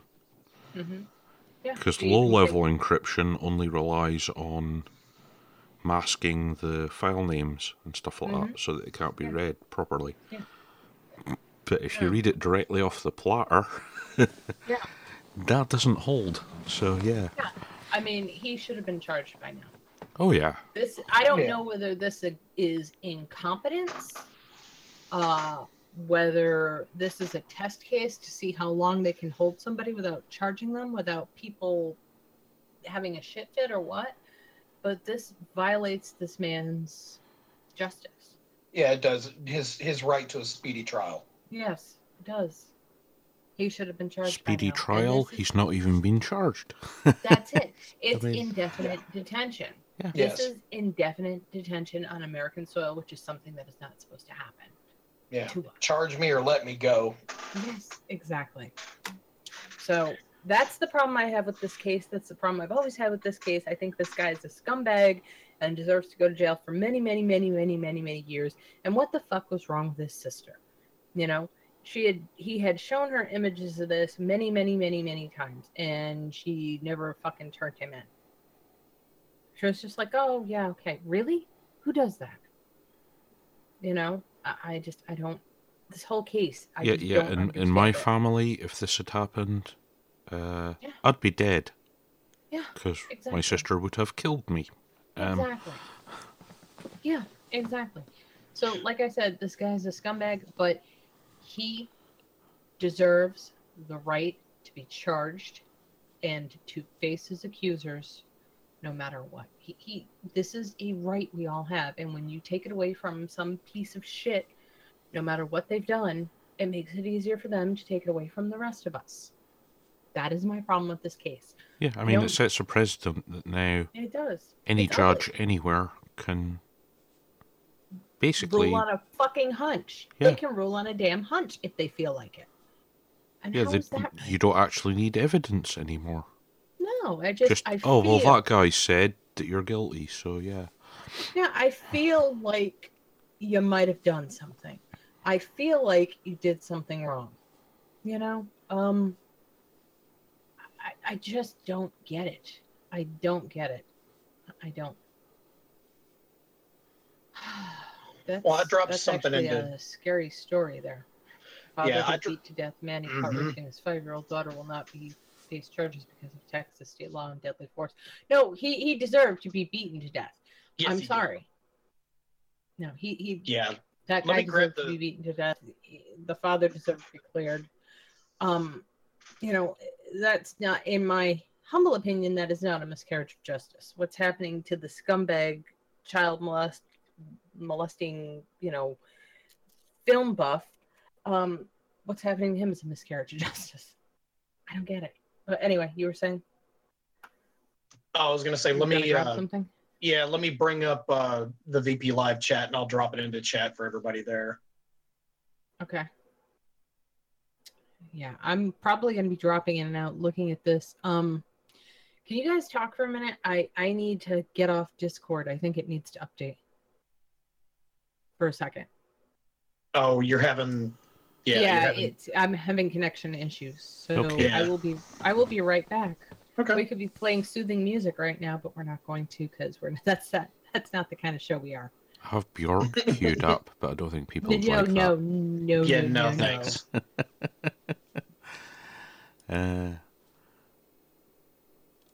You want to just carry on with the next story? No, we'll wait for John. But I've pasted your story into VP Live chat. Do you have that old song, Ain't No Sunshine When She's Gone? No. I'm back and no. Okay. I'm back and no. So, yeah. I think it's pretty much that. It's almost that simple. What's fair for us is fair for the biggest scumbag on planet Earth. Yeah. That's as soon as you start making exceptions, you've broken the system. You have. It's saying fuck their rights is saying fuck my rights and fuck your rights. It's the same thing. So yeah. Okay. This is just quick, and it's not really anything. But if you have Google Nest, you might want to be aware. Burglars can easily make Google Nest security cameras stop recording. Google Nest's Dropcam Pro, Nest Cam Outdoor, and Nest Cam Indoor security cameras can be easily disabled by an attacker that's in their Bluetooth range, a security researcher has found. The vulnerabilities are present in the latest firmware version running on the device's v5.2.1. They were discovered by researcher Jason Doyle last fall, and their existence responsibly disclosed to Google, but they still have not been patched. The vulnerabilities. The first two flaws can be triggered and lead to a buffer overflow condition if the attacker sends to the camera a too long Wi-Fi SSID parameter or long encrypted password parameter, respectively. That's easy to do as Bluetooth is never disabled after the initial setup of the cameras, and attackers, e.g. burglars, can usually come close enough to then perform the attack. Triggering one of these flaws will make the devices crash and reboot. The third flaw is a bit more serious, as it allows the attacker to force the camera to temporarily disconnect from the wireless network to which it is connected by supplying it a new SSID to connect to. If that particular SSID does not exist, the camera drops its attempt to associate with it and return to the original Wi-Fi network, but the whole process can last from 60 to 90 seconds, during which the camera won't be recording. Doyle has released the POC exploits for each flaw. What can you do about it? Unfortunately, Bluetooth can't be disabled on these cameras, so there is little users can do to minimize this particular risk. Nest has apparently already prepared a patch, but hasn't pushed it out yet. It is supposedly scheduled to be released soon, but no definite date has been offered. So that was just a little thing, because I know we've talked about before, a lot of us have security cameras enabled on our doors and stuff so that we can make sure what's going on when we're not at home. Well, I use this amazing technology called cables. Yes, well. And in places that somebody outside my premises can't get at the cables, which makes it much harder to hack, funnily enough. Well, yeah, I mean, we've talked about the most secure thing you can do is have a wired connection. Yeah. That is the most secure any of your devices will ever be. What? Well, there's, I was reading a story the other day about how they're working with technology, experimental technology, to be able to basically hack a wired connection using the electromagnetic fields. Oh yeah, that's been known about for a long time, but it's a lot more complex than just being able to turn up at your property and use wireless to do it. Yeah, there's a lot of stuff that they can do. I mean, I keep saying you really need to watch Protect and Infect Part 2 from the Chaos Computer Conference in Germany. God, when was it? It was like 2006, 2008. And it's Jacob Applebaum giving a talk about all of the things that they can do to your computer before you get them. And it's showing all of these things from these government catalogs that they get from different companies that are just different ways they can hack your machine or make it hackable or put a backdoor in it. And it's really, really terrifying. It scares you. If you can look at that and not be scared, you, by God, you scare me. You scare me. But yeah, the top of the range security systems for cameras and the like now cost an absolute fortune because, as Jeremy said, there's this magnetic spectrum thing you can do with cabling. So, the highest security systems now, when they install them, all the cabling is shielded, literally to be able to detect the electromagnetic signal of the cables. You'd have to have your detector on the cable. The boxes are similarly armoured, and of course it's not connected to the internet. They also use power isolators, which basically scramble the system for the power source, because that's the main way those magnetic field methods work. Is you go in through the power network in the building, and you're detecting the fluctuations in the electricity input and output from the system. So yeah, now the high secure systems have basically isolated power sources, shielded equipment, shielded cabling, and that costs an awful lot of money. So most places don't do it, but it's there if you want it. Yeah. So yeah, there's that. I stuck to protect and infect part 2 in the chat. Part 3 is similarly scary. Part 1 is similarly scary. Part 2 made me sick to my stomach. But you really should watch it. And I don't care what people say about Jacob Applebaum. This is really worth watching. He did a very good job with this. Whatever his personal issues are, whatever he's done, after this doesn't matter. You still deserve to know what the government can do to you, I think. Yeah. So there's that. Somebody asked me why I didn't use Tor anymore. Because you don't want the CIA reading everything you do. Yeah, I'm not really a super fan of, not really a super fan of the CIA. I don't think I'm going to read this tonight because I haven't fully vetted it, but I'm going to stick this in chat for people to look at if they want to. This is all about Tor. Yeah. So the title is Pandro. Almost everyone involved in developing Tor was or is funded by the U.S. government. And this is really worth reading. I'm going to dig harder into it. And it's from 2014. I haven't really looked through it all and vetted it. When I do, we'll probably be talking about it. But it's reasonably well known that basically it was one of these CIA-funded projects originally. Oh, it was. I mean, well, in U.S. Navy essentially did most of the work on this. And then for some reason they said, well, we can't have this released to the general population. Everyone will see a connection from the onion router and go, oh, for fuck's sake, it's the spooks again. Yeah. So we need to release something that everybody can use. Okay. So they gave it to the Electronic Frontier Foundation.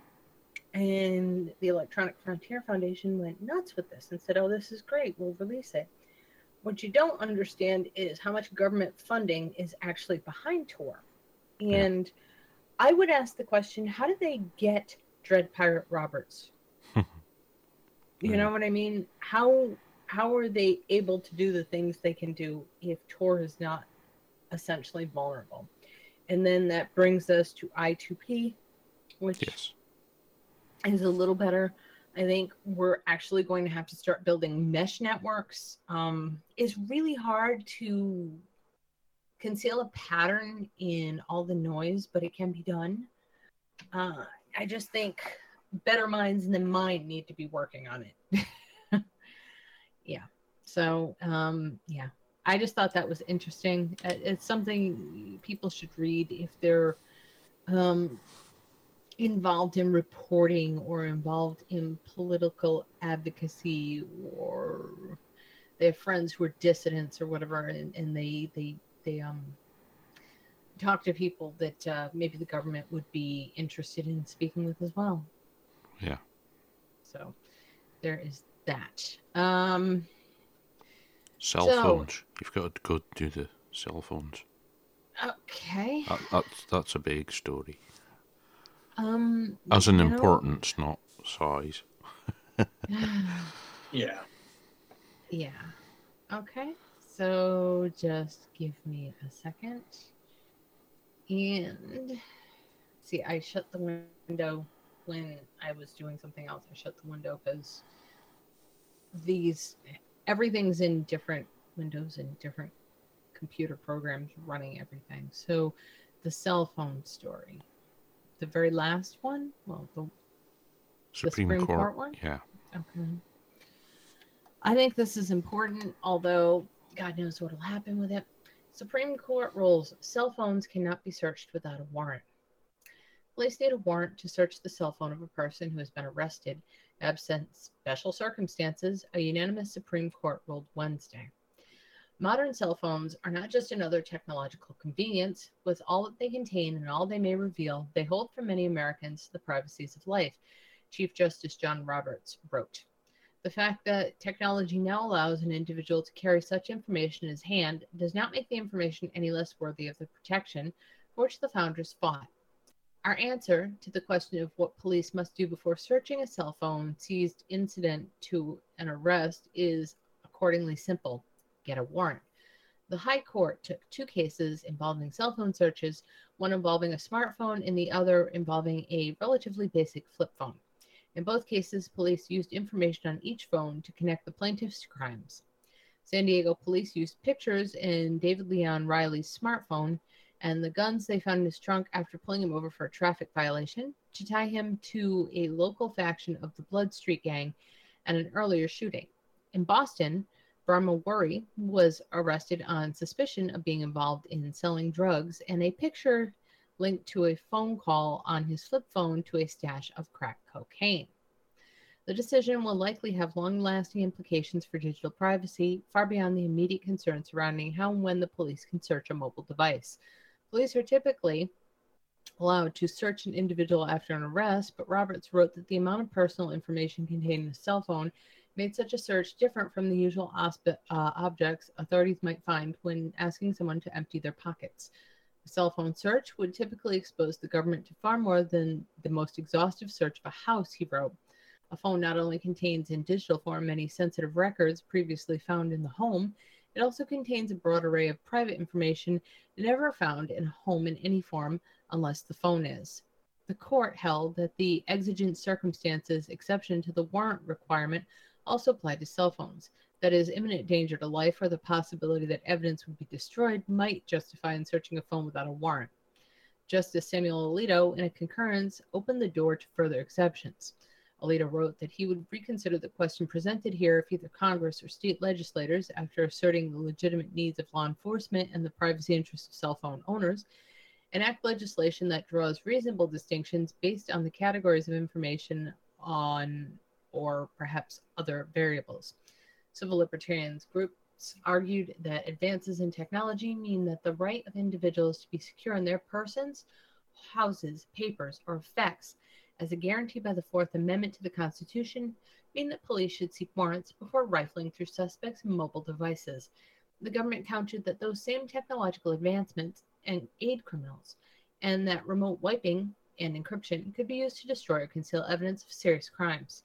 At oral argument, the justices seemed split over where to draw the line for when police should seek a warrant to search a mobile device, and some seemed confused about modern social media applications. Yet ultimately, the High Court was unanimous in its judgment. Roberts' opinion embraced arguments long advanced by civil liberties groups about the need to reinterpret the Fourth Amendment in light of new technologies. The term cell phone is itself misleading shorthand Many of these devices are in fact mini computers that also happen to have the capacity to be used as a telephone, Roberts wrote. They could just as easily be called cameras, video players, Rolodexes, cameras, tape recorders, libraries, diaries, albums, televisions, maps, or newspapers. Modern cell phones contain an incredible amount of information. At 16 gigabytes, the smallest iPhone model can hold a football field's worth of books, according to a brief filed by the Center for Democracy and Technology in the Electronic Frontier Foundation. 9 of 10 Americans, according to a survey by the Pew Center, own cell phones, and more than half, 55%, were identified as smartphones. Cell phones, Roberts joked in his opinion, are now such pervasive and insistent part of daily life that the proverbial visitor from Mars might conclude they were an important feature of the human anatomy. Yeah, I mean, this is been big. It's big. Finally, the judges seem to have woken up and gone, yeah. Huh? What? They're doing what now? Gee. Yeah. This is over. This is stepping on people's rights. Yeah. Finally, judges are okay. You can tell from the story, not all of them completely get it yet, but some of them have finally realised. Yeah. It's not a phone; it's a computer. Exactly. Just because you can carry it in your pocket, or carry it on a belt clip, or carry it in your purse, doesn't make it any less a computer. Yeah, but doesn't make it any less your personal books and papers. The argument over exigent circumstances, that's going to go on forever. Yeah. What outs the police can have, Yeah, but now we have a little bit of protection. Now we can say the Fourth Amendment does apply to the things that we carry on our phones. Yes. We were never able to say that before. We could say we believed it, we could say we thought it, but we never had anything backing us up, and now we do. Yeah. I mean, it's a big thing. It's huge. Well, yes, but the next problem lies in the fact that as that one gentleman that worked for JPL discovered, that when you're at a port entry, you don't have the same rights. You're not on U.S. soil yet. I don't have the same rights as any of you. I don't have the same rights as any of you don't, because of where you live. I don't, because of where I live, because of that wonderful 100-mile border surrounding the United States. Yep. You and I don't have the same rights as other people do because of where we live. Yep. And that's a problem. Yes. But I'm excited for other people. They finally have a little bit of protection. You and I don't, but other people do. Yeah. Well, I'm fairly okay because, I'm further afield. But yeah, the police here are hilarious. I think I've told you before. They can arrest somebody and they're not allowed to access the phone until they get a warrant, which is good. Which is as it should be. But they are allowed to leave the phone turned on and monitor incoming and calls and texts. Because the phone's in their possession. But they don't have to turn it off. They can even plug it into a charger and keep it going. Yeah, and that thumbprint shit is the dumbest. Never lock your shit with biometric data. Unless it's a phone with a built-in retinal scanner, yeah. And never use just biometrics. No. Always have at least a PIN code as well. Yeah, I would still recommend PIN code, not swipe code and all that crap. Well, PIN code is the best. Yeah, it is. It's the hardest to crack. Because swipe the swipe codes. You swipe the pattern on the screen. Right. Yeah. How greasy are your fingers, phone owner? Well, when the police get the phone, can they angle it to the light and see the pattern you keep putting on the phone repeatedly? Yeah. Well, it's not quite that easy, but they do have UV. It's ultraviolet light scanners that can actually scan the surface of the Gorilla Glass and determine the polished portions of it that are most rubbed. Oh, no, it is that easy. I've opened people's phones in the bar and changed their phones to foreign languages, relocked them and put them back down while they've gone to the toilet. Just because... Just for fun. Yeah, it's funny. The person comes back and their phone's in Arabic. They're like, oh my God. Yeah, I would recommend an alphanumeric code, mostly numeric, because there have been studies done on it. That is the hardest thing for any sort of encryption algorithm to crack. Yeah, because you have to the way to decrypt and break that, it's processional. They basically have to try every option until they get the right one. Yep. That's why it always works. Years. Yep, and it can take them years.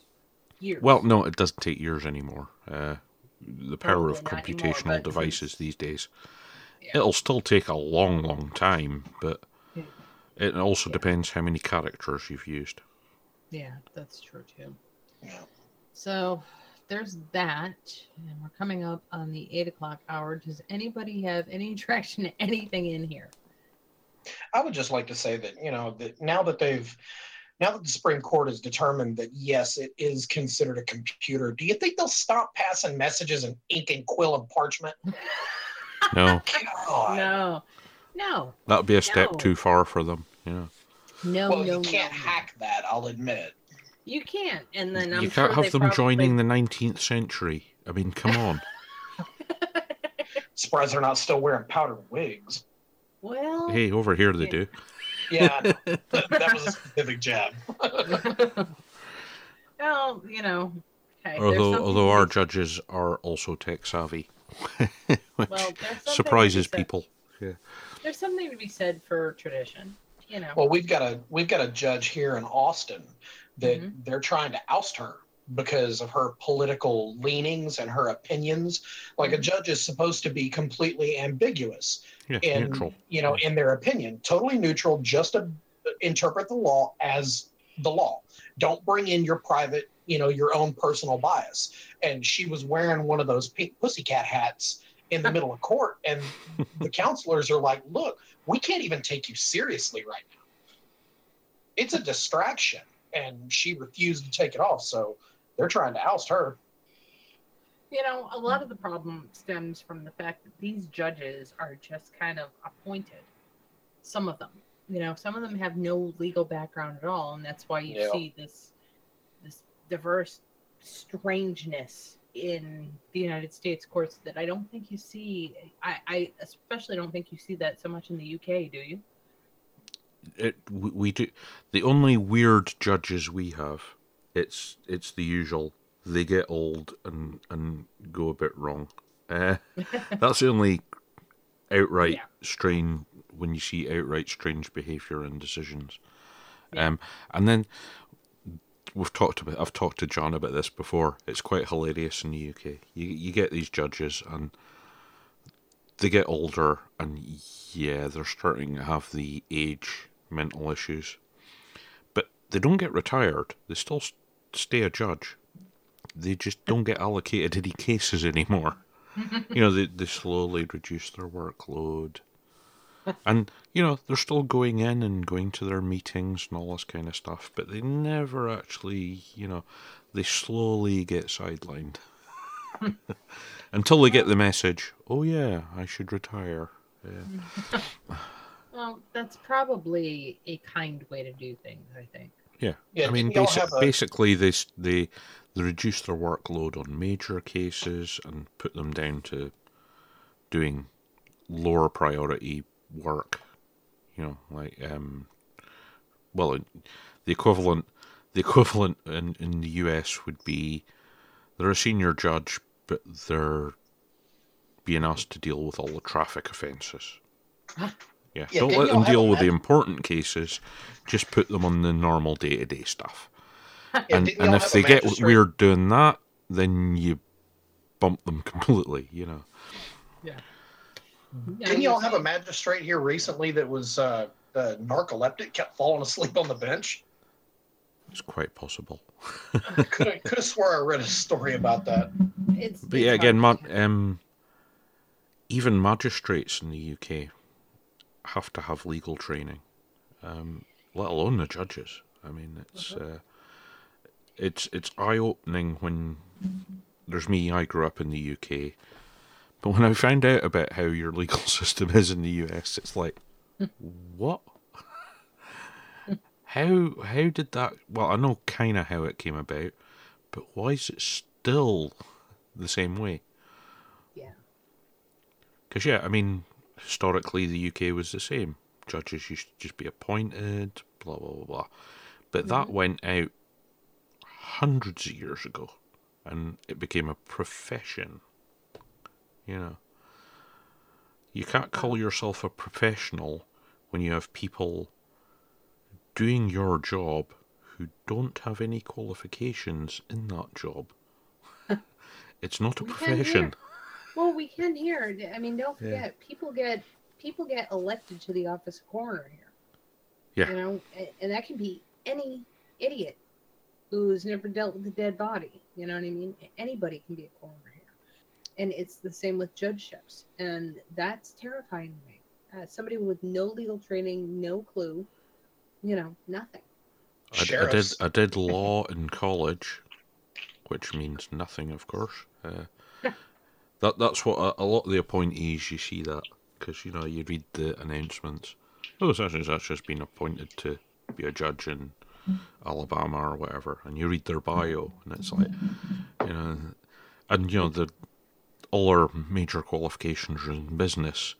But of course, it's a story about them being appointed a judge, so it's like, and did courses in law when they're in college. You're like, yeah, so it was a timetable filler for them. Yeah, that's reassuring.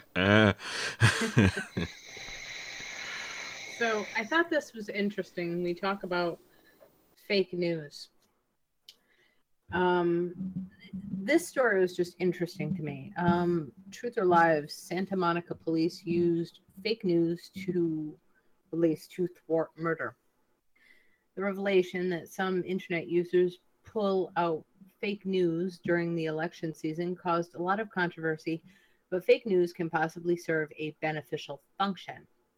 In February, the Santa Monica Police Department issued a ruse press release that was subsequently reported by local news media, The Sun has learned. But instead of being accused of swaying presidential elections, the fake news apparently had a greater purpose. It was used to save lives.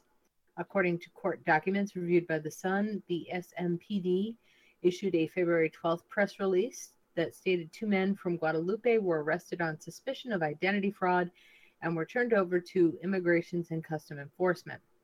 The press release came several weeks before SMPD's announcement on the conclusion of Operation Matador, the year-long operation that led to the arrests of 17 alleged MS-13 gang members in Santa Monica and included help from several federal law enforcement agencies.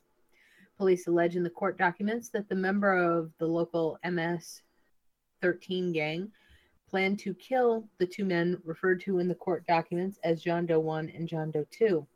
Police had gleaned this information from telephone surveillance on several suspects in the case, according to documents.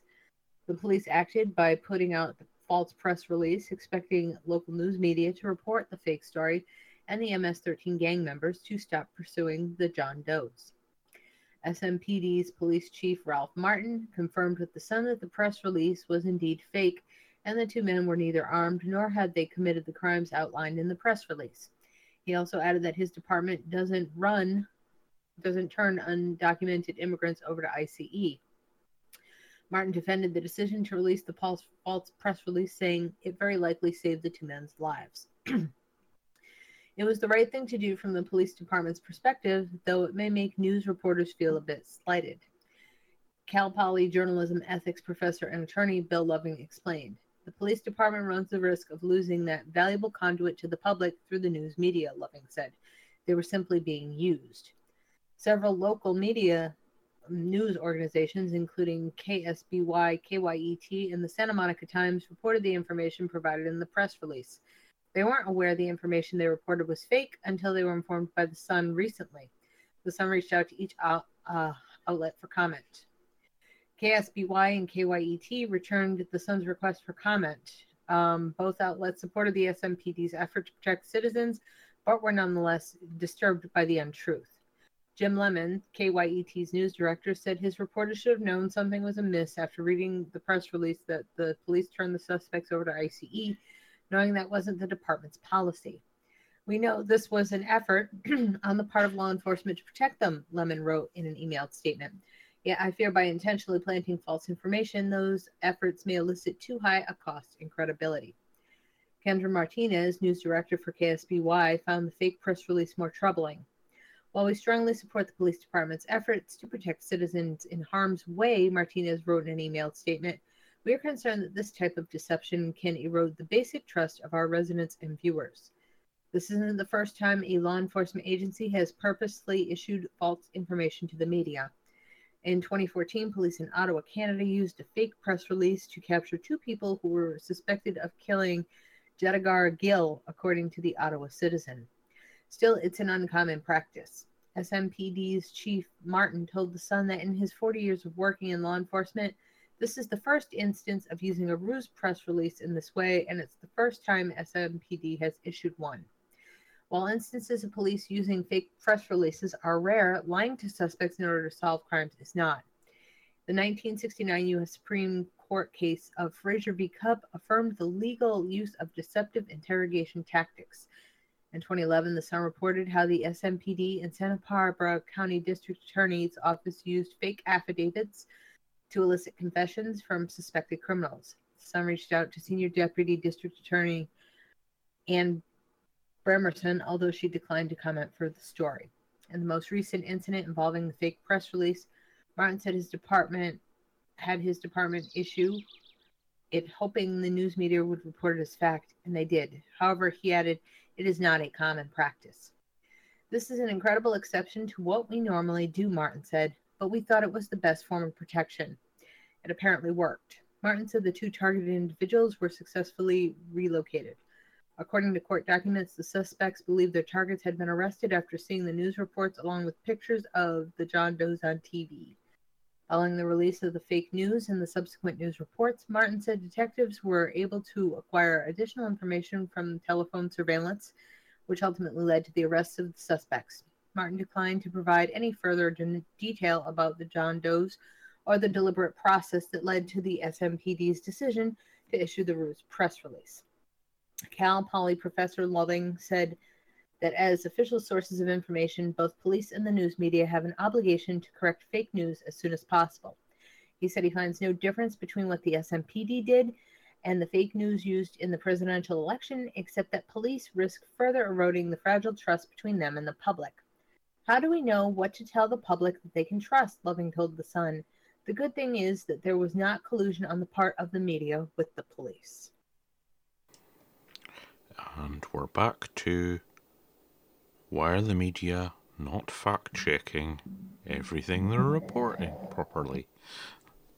Well, why would you do that if you didn't have to, huh? Yeah. Does anybody else have thoughts about that? Jeremy, what do you think of that? Facts? What is that? I mean, I understand why they did what they did, but that is ridiculous. Yeah. That is ridiculous. Oh, and the last bit where at least, it was not collusion between the media and the police. Huh, but it wasn't? That happens as well.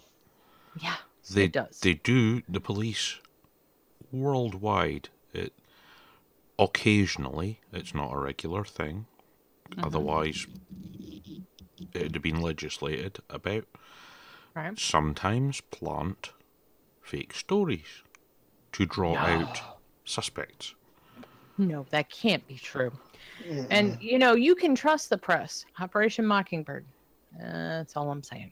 Speaking of birds, does anybody else keep hearing birds? I do, yeah. It's kind of cute. My cat's going nuts. I'm sorry. So is that from you? Coming from. It's not coming from me because I'm inside a nicely sealed, air-conditioned building. So if I had birds, it's dark where I am, so it's unlikely to be me. Yeah, no, I thought somebody might have had a ringtone.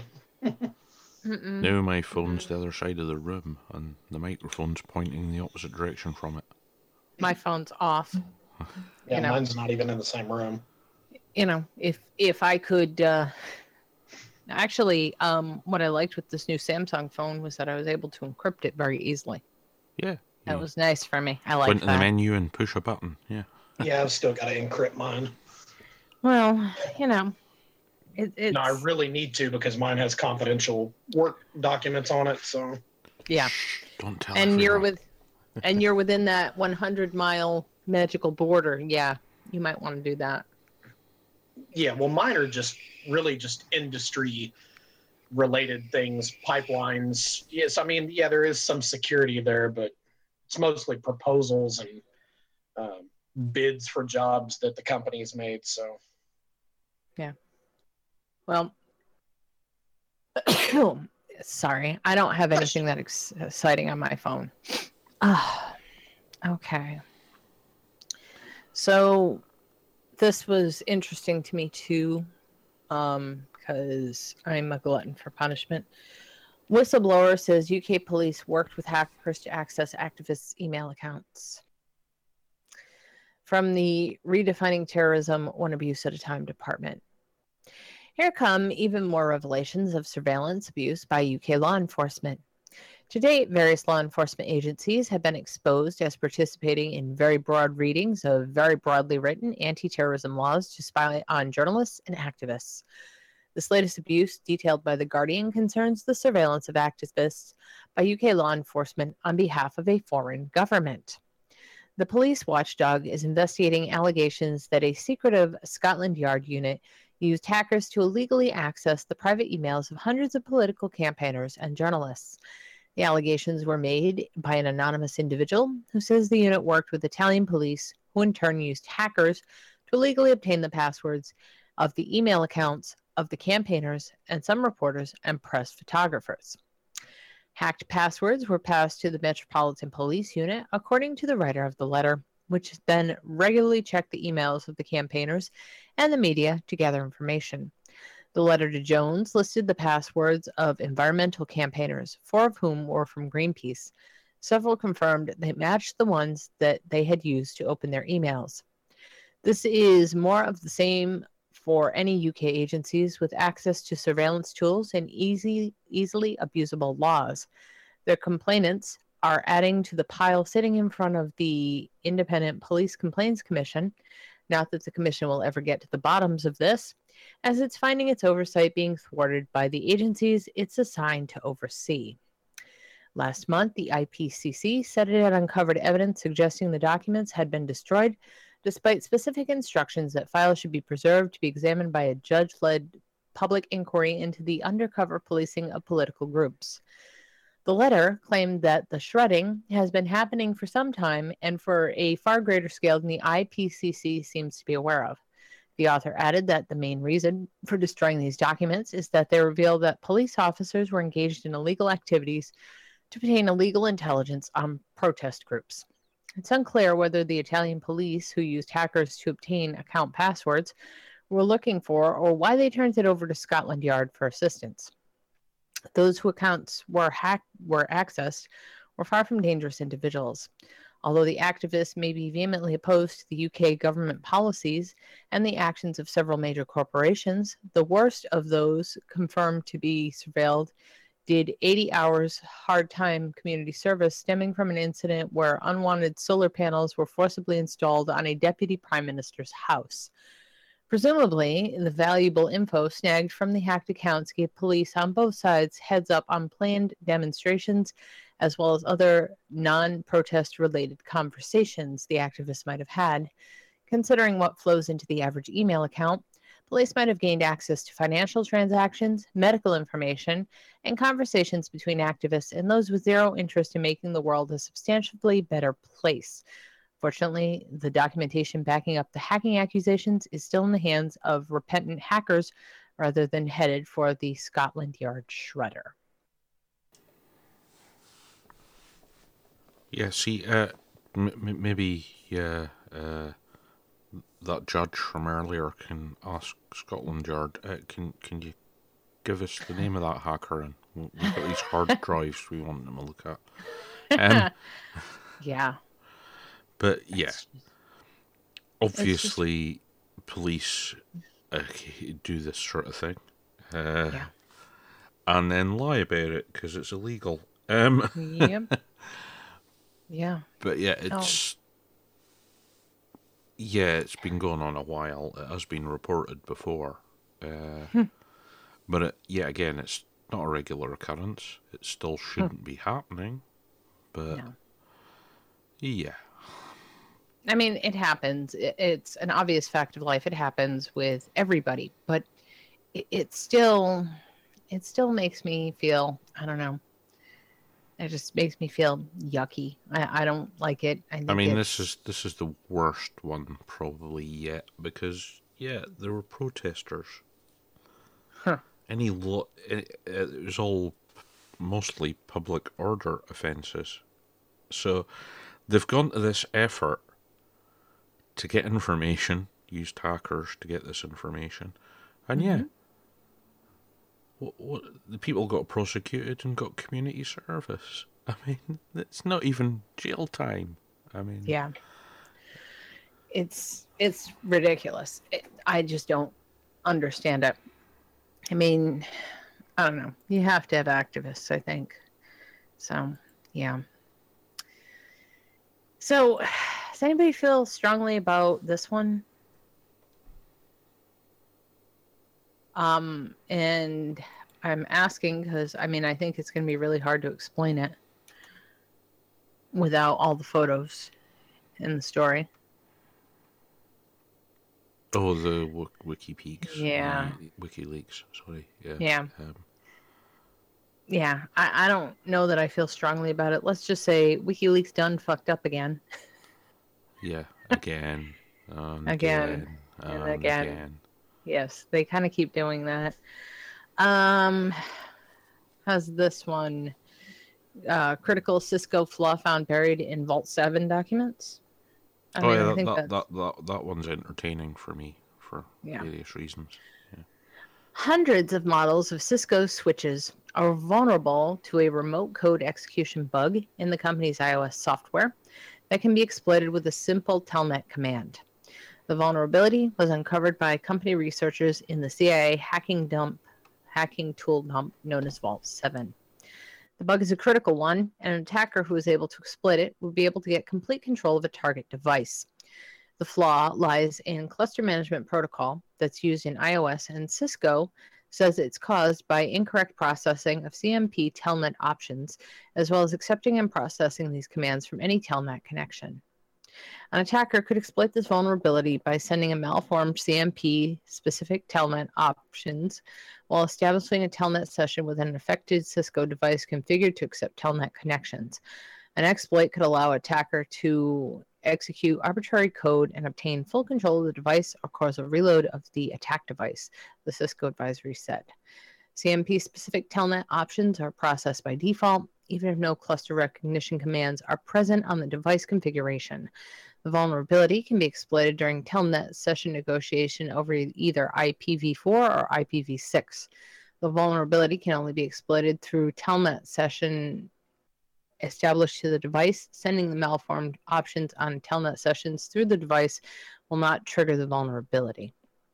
Cisco said while there's no patch available yet, disabling telnet will eliminate the exploit vector. The vulnerability affects many Cisco Catalyst switches, but also some industrial Ethernet switches and others. The company recommends that customers disable Telnet and enable SSH on affected switches. In its advisory, Cisco said the vulnerability was identified during the analysis of documents related to the Vault 7 disclosure. The documents known as Vault 7 were published 2 weeks ago and included thousands of pages of information related to tools and techniques used by the CIA for offensive hacking operations. The release includes a lot of information on attack techniques and targeted devices and software and technology vendors whose products are detailed in the documents, have been working back to determine whether there are still vulnerabilities in their products. Few vendors have said anything publicly about the documents, although Apple released a statement shortly after the Vault 7 dump saying most of the bugs in its products mentioned in the documents had already been patched. Cisco did not say in its advisory when it would issue a patch for the CMP vulnerability. Right. Okay. So yeah, I happen to, know quite a few Cisco certified engineers. Right. And I don't think any of them leave Telnet activated on switches. Telnet's been known to Telnet itself has been known to be insecure for ages. Right. So yeah, the fact that they've brought out a story going on, Cisco's kind of not saying when the vulnerability will be patched. It's because they've kind of known about the vulnerability for a long, long time. It's just but it's customers public. that keep telling them, oh, Telnet, people using older systems. Right. But yeah, the actual engineers usually turn it off when they're installing the damn equipment. Because you don't the way modern systems work, you don't need Telnet. So yeah. But all the devices come with Telnet because tradition, basically. Because I mean, your home routers and switches, a lot of them will have Telnet on them. Right. Your desktop computer has Telnet options. But the only people who actually use them are hackers, as far as I'm aware. Telnet's turned off on my stuff. Mine too. Yeah. Because it's for remote access of your device, which you don't need to have turned on unless you're actually trying to repair it remotely. Yep. That's the only time it needs to be turned on. Do the fix, turn it back off again. And that's what Cisco engineers tend to do, Yeah. Well, I mean, that would make sense. So I found this one interesting.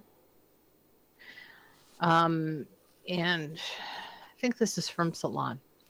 Bypassing encryption, lawful hacking is the next frontier of law enforcement technology. The discussion about how law enforcement or government intelligence agencies might rapidly decode information someone else wants to keep secret is or should be shifting. One commonly proposed approach, introducing what is called a backdoor to the encryption algorithm itself, is now widely recognized as too risky to be worth pursuing any further, unless you're James Comrie, who thinks that you have no right to privacy and he should be able to look into your devices no matter what you think. The scholarly and research community, the technology industry, and Congress appear to be in agreement that weakening the encryption that in part enables information security, even if done in the name of public safety or national security, is a bad idea.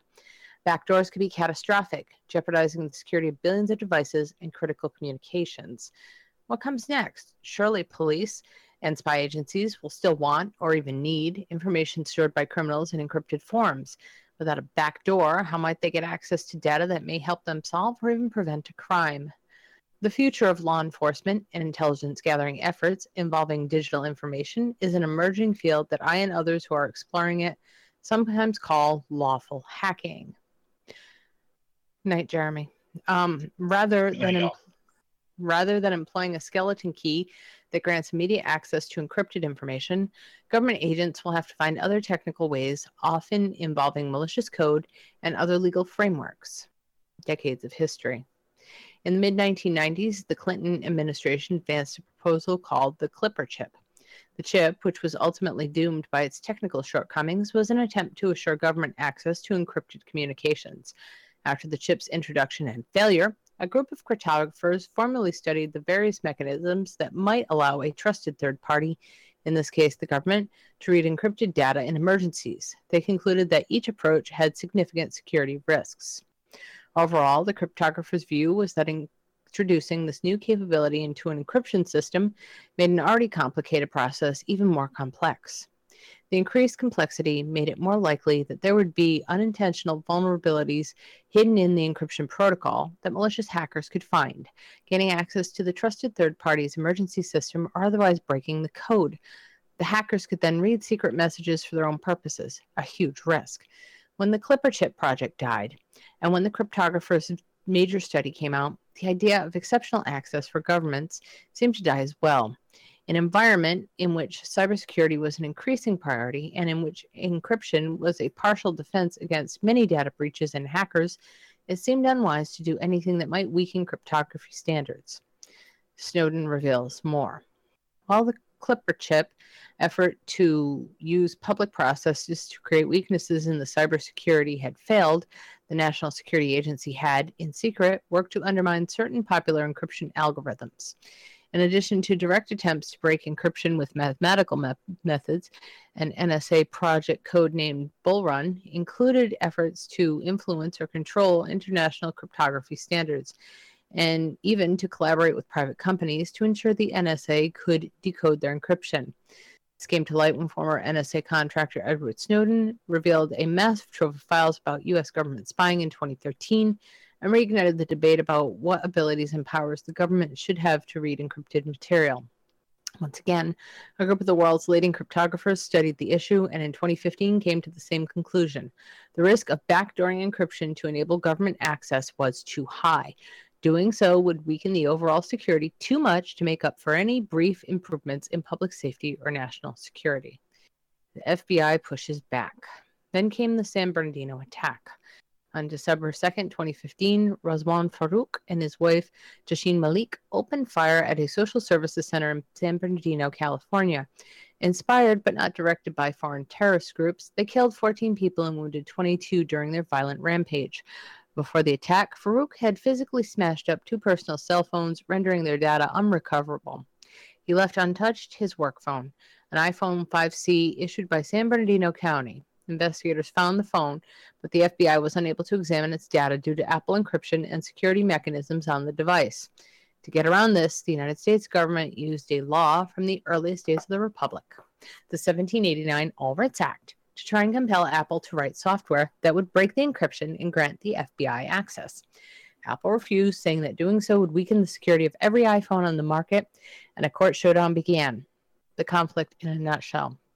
The Apple FBI case nicely encompasses much of the debate around encryption, a horrible incident that everyone wants investigated, the government stated need for access to aid the investigation, strong encryption that prevents access, and a company unwilling to risk the broader security of its products by attacking its own software. And yet, even when the stakes were as high as the government said they were in the San Bernardino case, encryption would remain secure. Faced with Apple's refusal to comply and criticism from the technology and privacy industries, the FBI found another way. The Bureau hired an outside firm that was able to exploit a vulnerability in the iPhone software to gain access. It wasn't the first time the Bureau had done such a thing.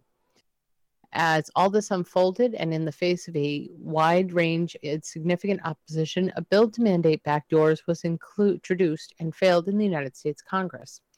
Encryption backdoors remain largely viewed as weakening everyone's protection all the time for the sake of some people's protections on rare occasions.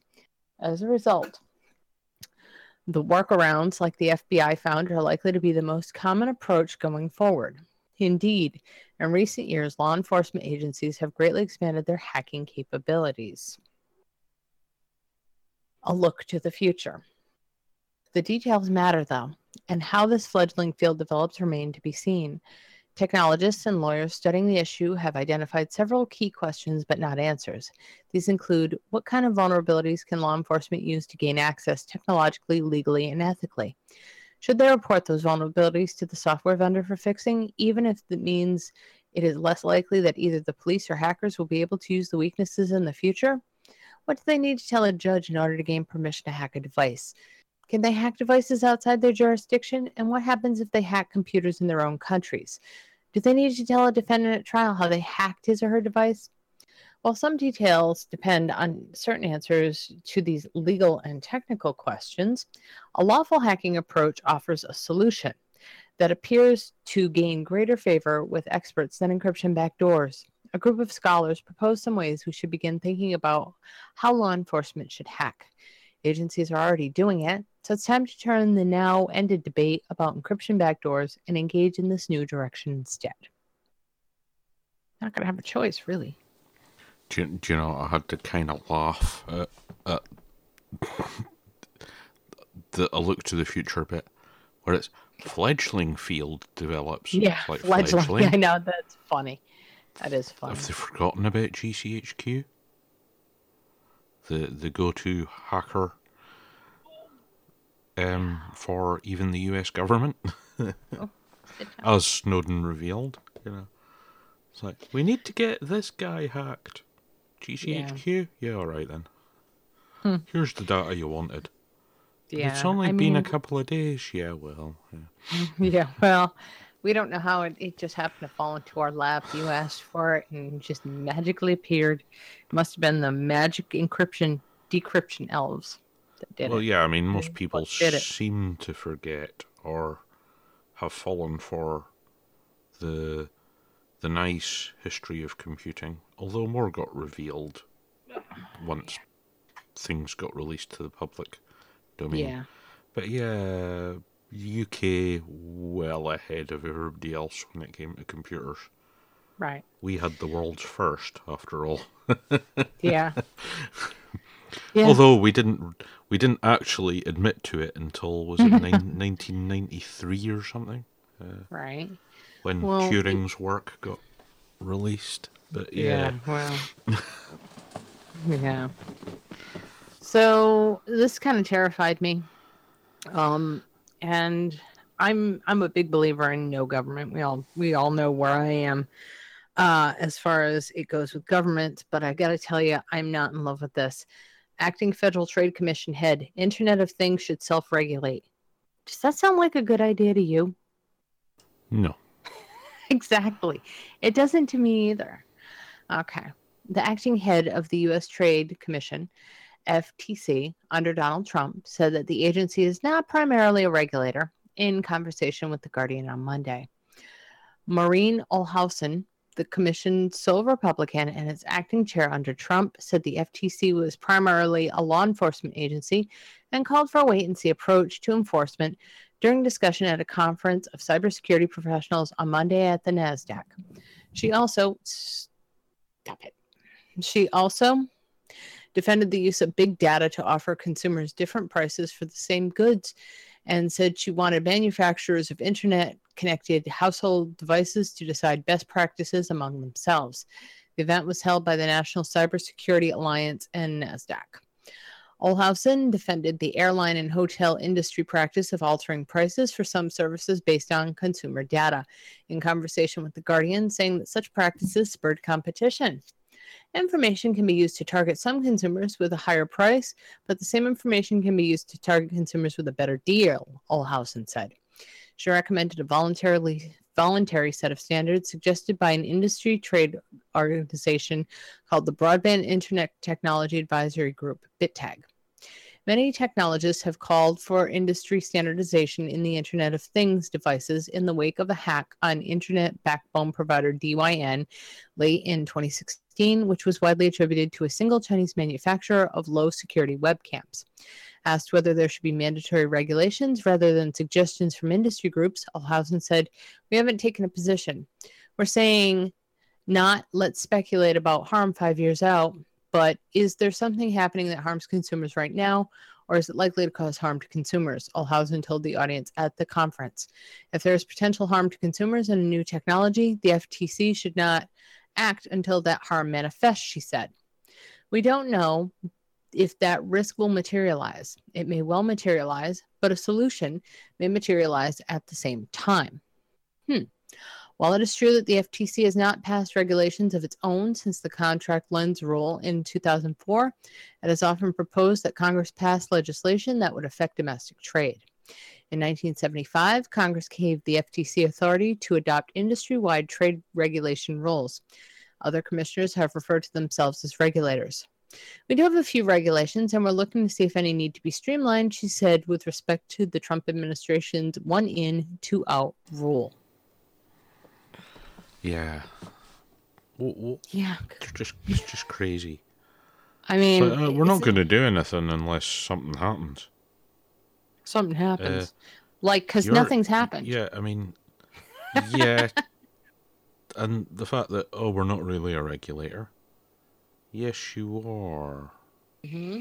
Federal Trade Commission. I believe it could be related to the title of the organization. Yeah. You're not supposed to be letting people sell products that can be risky. Yeah. Whether it's a physical risk or a data risk or it's a risk. Idiots. Yeah. I mean, it's not just me. And we've seen how many times the Internet of Things has been hacked. We've seen how it's been compromised. We've seen people's fridges leaking their Gmail calendar accounts, which, you know, in turn led to people's Gmail email accounts being hacked all over the damn Internet. I mean, to me, that's kind of scary. Yeah. I mean, not to apparently this Republican, though. I mean, shouldn't something be done about the fact that your toaster can spew any information about you to anybody over unencrypted lines on the internet? I mean, you know, shouldn't at least that be changed? Shouldn't the information that chipsets can send back to the manufacturer, shouldn't that at least be encrypted, even with low-level encryption? Something. Yeah. Just something to protect people. Just another step. I mean, I'm not talking about anything big, but I mean, you would think that would be something they would get behind. Sorry, no. I now have something else running about in my head. This will lighten the mood. Okay. Does anyone want some toast? Toasty toaster, yes. But you know what I'm saying. I mean, we know Dyson's vacuums can email Dyson and say, right, this user's going to need new whatever. Yeah. Whether it's a new... The drive belt's about to fail. Hell. Yeah. Yeah. Yeah. I mean, that Cars do it as well. I mean... Yeah, that just seems strange to me. I mean, don't get me wrong, but shouldn't they inform you first instead of just emailing the manufacturer? I mean, it just seems like there's little things that they could be doing to make us all a whole lot safer. And it wouldn't really require much. But, you know, I don't get it. How is this helpful? It just doesn't seem like it's helpful at all. Well, in this case, it's basically the FTC going, we're going to ignore problems until they're pushed right in our face. Pretty much. I wish you could see me right now. I'm sitting here in my Batman t-shirt, and my cat is sitting on my lap. I feel like a James Bond villain. Does your chair have a high back and big arms?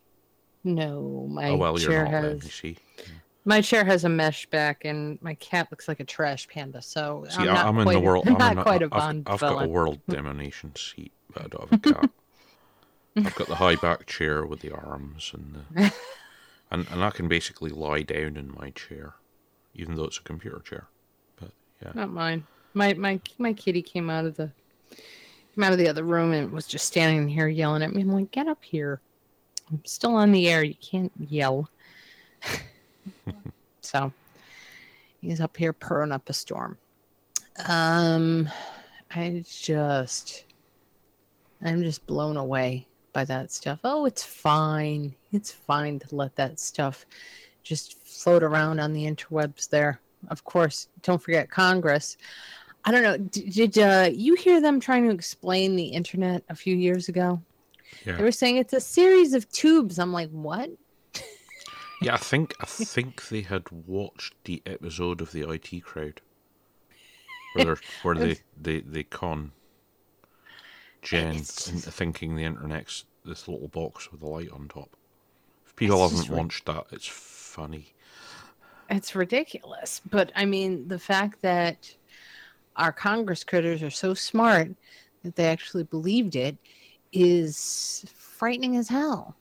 I mean, you got to be a dumbass. Yeah.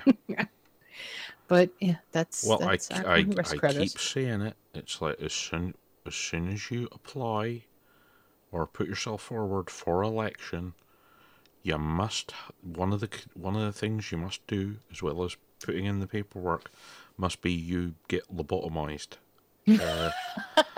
Because some of the things that they come out with, you're like, what? What? And it's not just your politicians. The ones over here aren't much better. Yeah. No, they're all kind of I don't want to say they're window lickers because that's just mean. But they are disconnected with the reality of the rest of us, would be the polite description, I think. Yeah, I think they all kind of seem to turn into just morons. for lack of a better term. Yeah, that's what happens, I think. And that's the easiest way to describe it. But yeah, so the FTC is perfectly fine with allowing your toaster and washing machine to leak your private information all over the internet. That's not really a problem. I also want to emphasize that the House is okay with the person who is your internet provider sticking zombie cookies on your machine and then selling the information about you to whoever. Congress the House was okay with that. It's still got to go through the full Senate, and we're hoping the Senate will block it because that is kind of a violation of your privacy, and in fact, a massive violation of your privacy. So that's probably something to be aware of. Just a bit. I didn't talk about it earlier. I mean, I'm amazed that Congress is okay with that.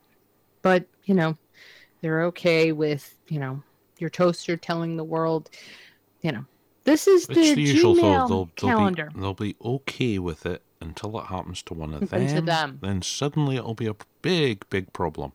Oh, yeah. Yep. Dianne Feinstein. Oh, you don't need to have privacy. And then I opened my window and there was a drone. I think everybody can remember that happening, which I'm not sure that was funny or scary or what, but still not really cool. I don't know.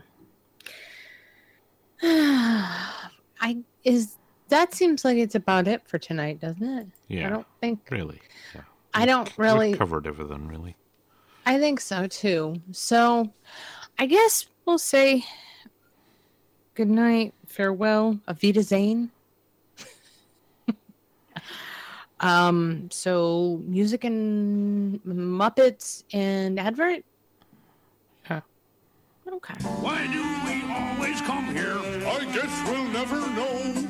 It's like a kind of torture to have to watch the show. Why spend hours searching for in-stock ammunition when you can use AmmoSeek.com? AmmoSeek.com is a search engine for finding ammunition, reloading components, magazines, and guns for more than 300 calibers at more than 60 online retailers. AmmoSeek.com only shows items that are in stock and readily available for shipping. You can search by caliber, grains, manufacturer, and more. The results are displayed by cost per round, so you are able to get the very best pricing on your ammunition of choice. Find ammunition at the best prices fast. AmmoSeek.com. Thanks for listening, you guys. We'll be back next Friday. Good night.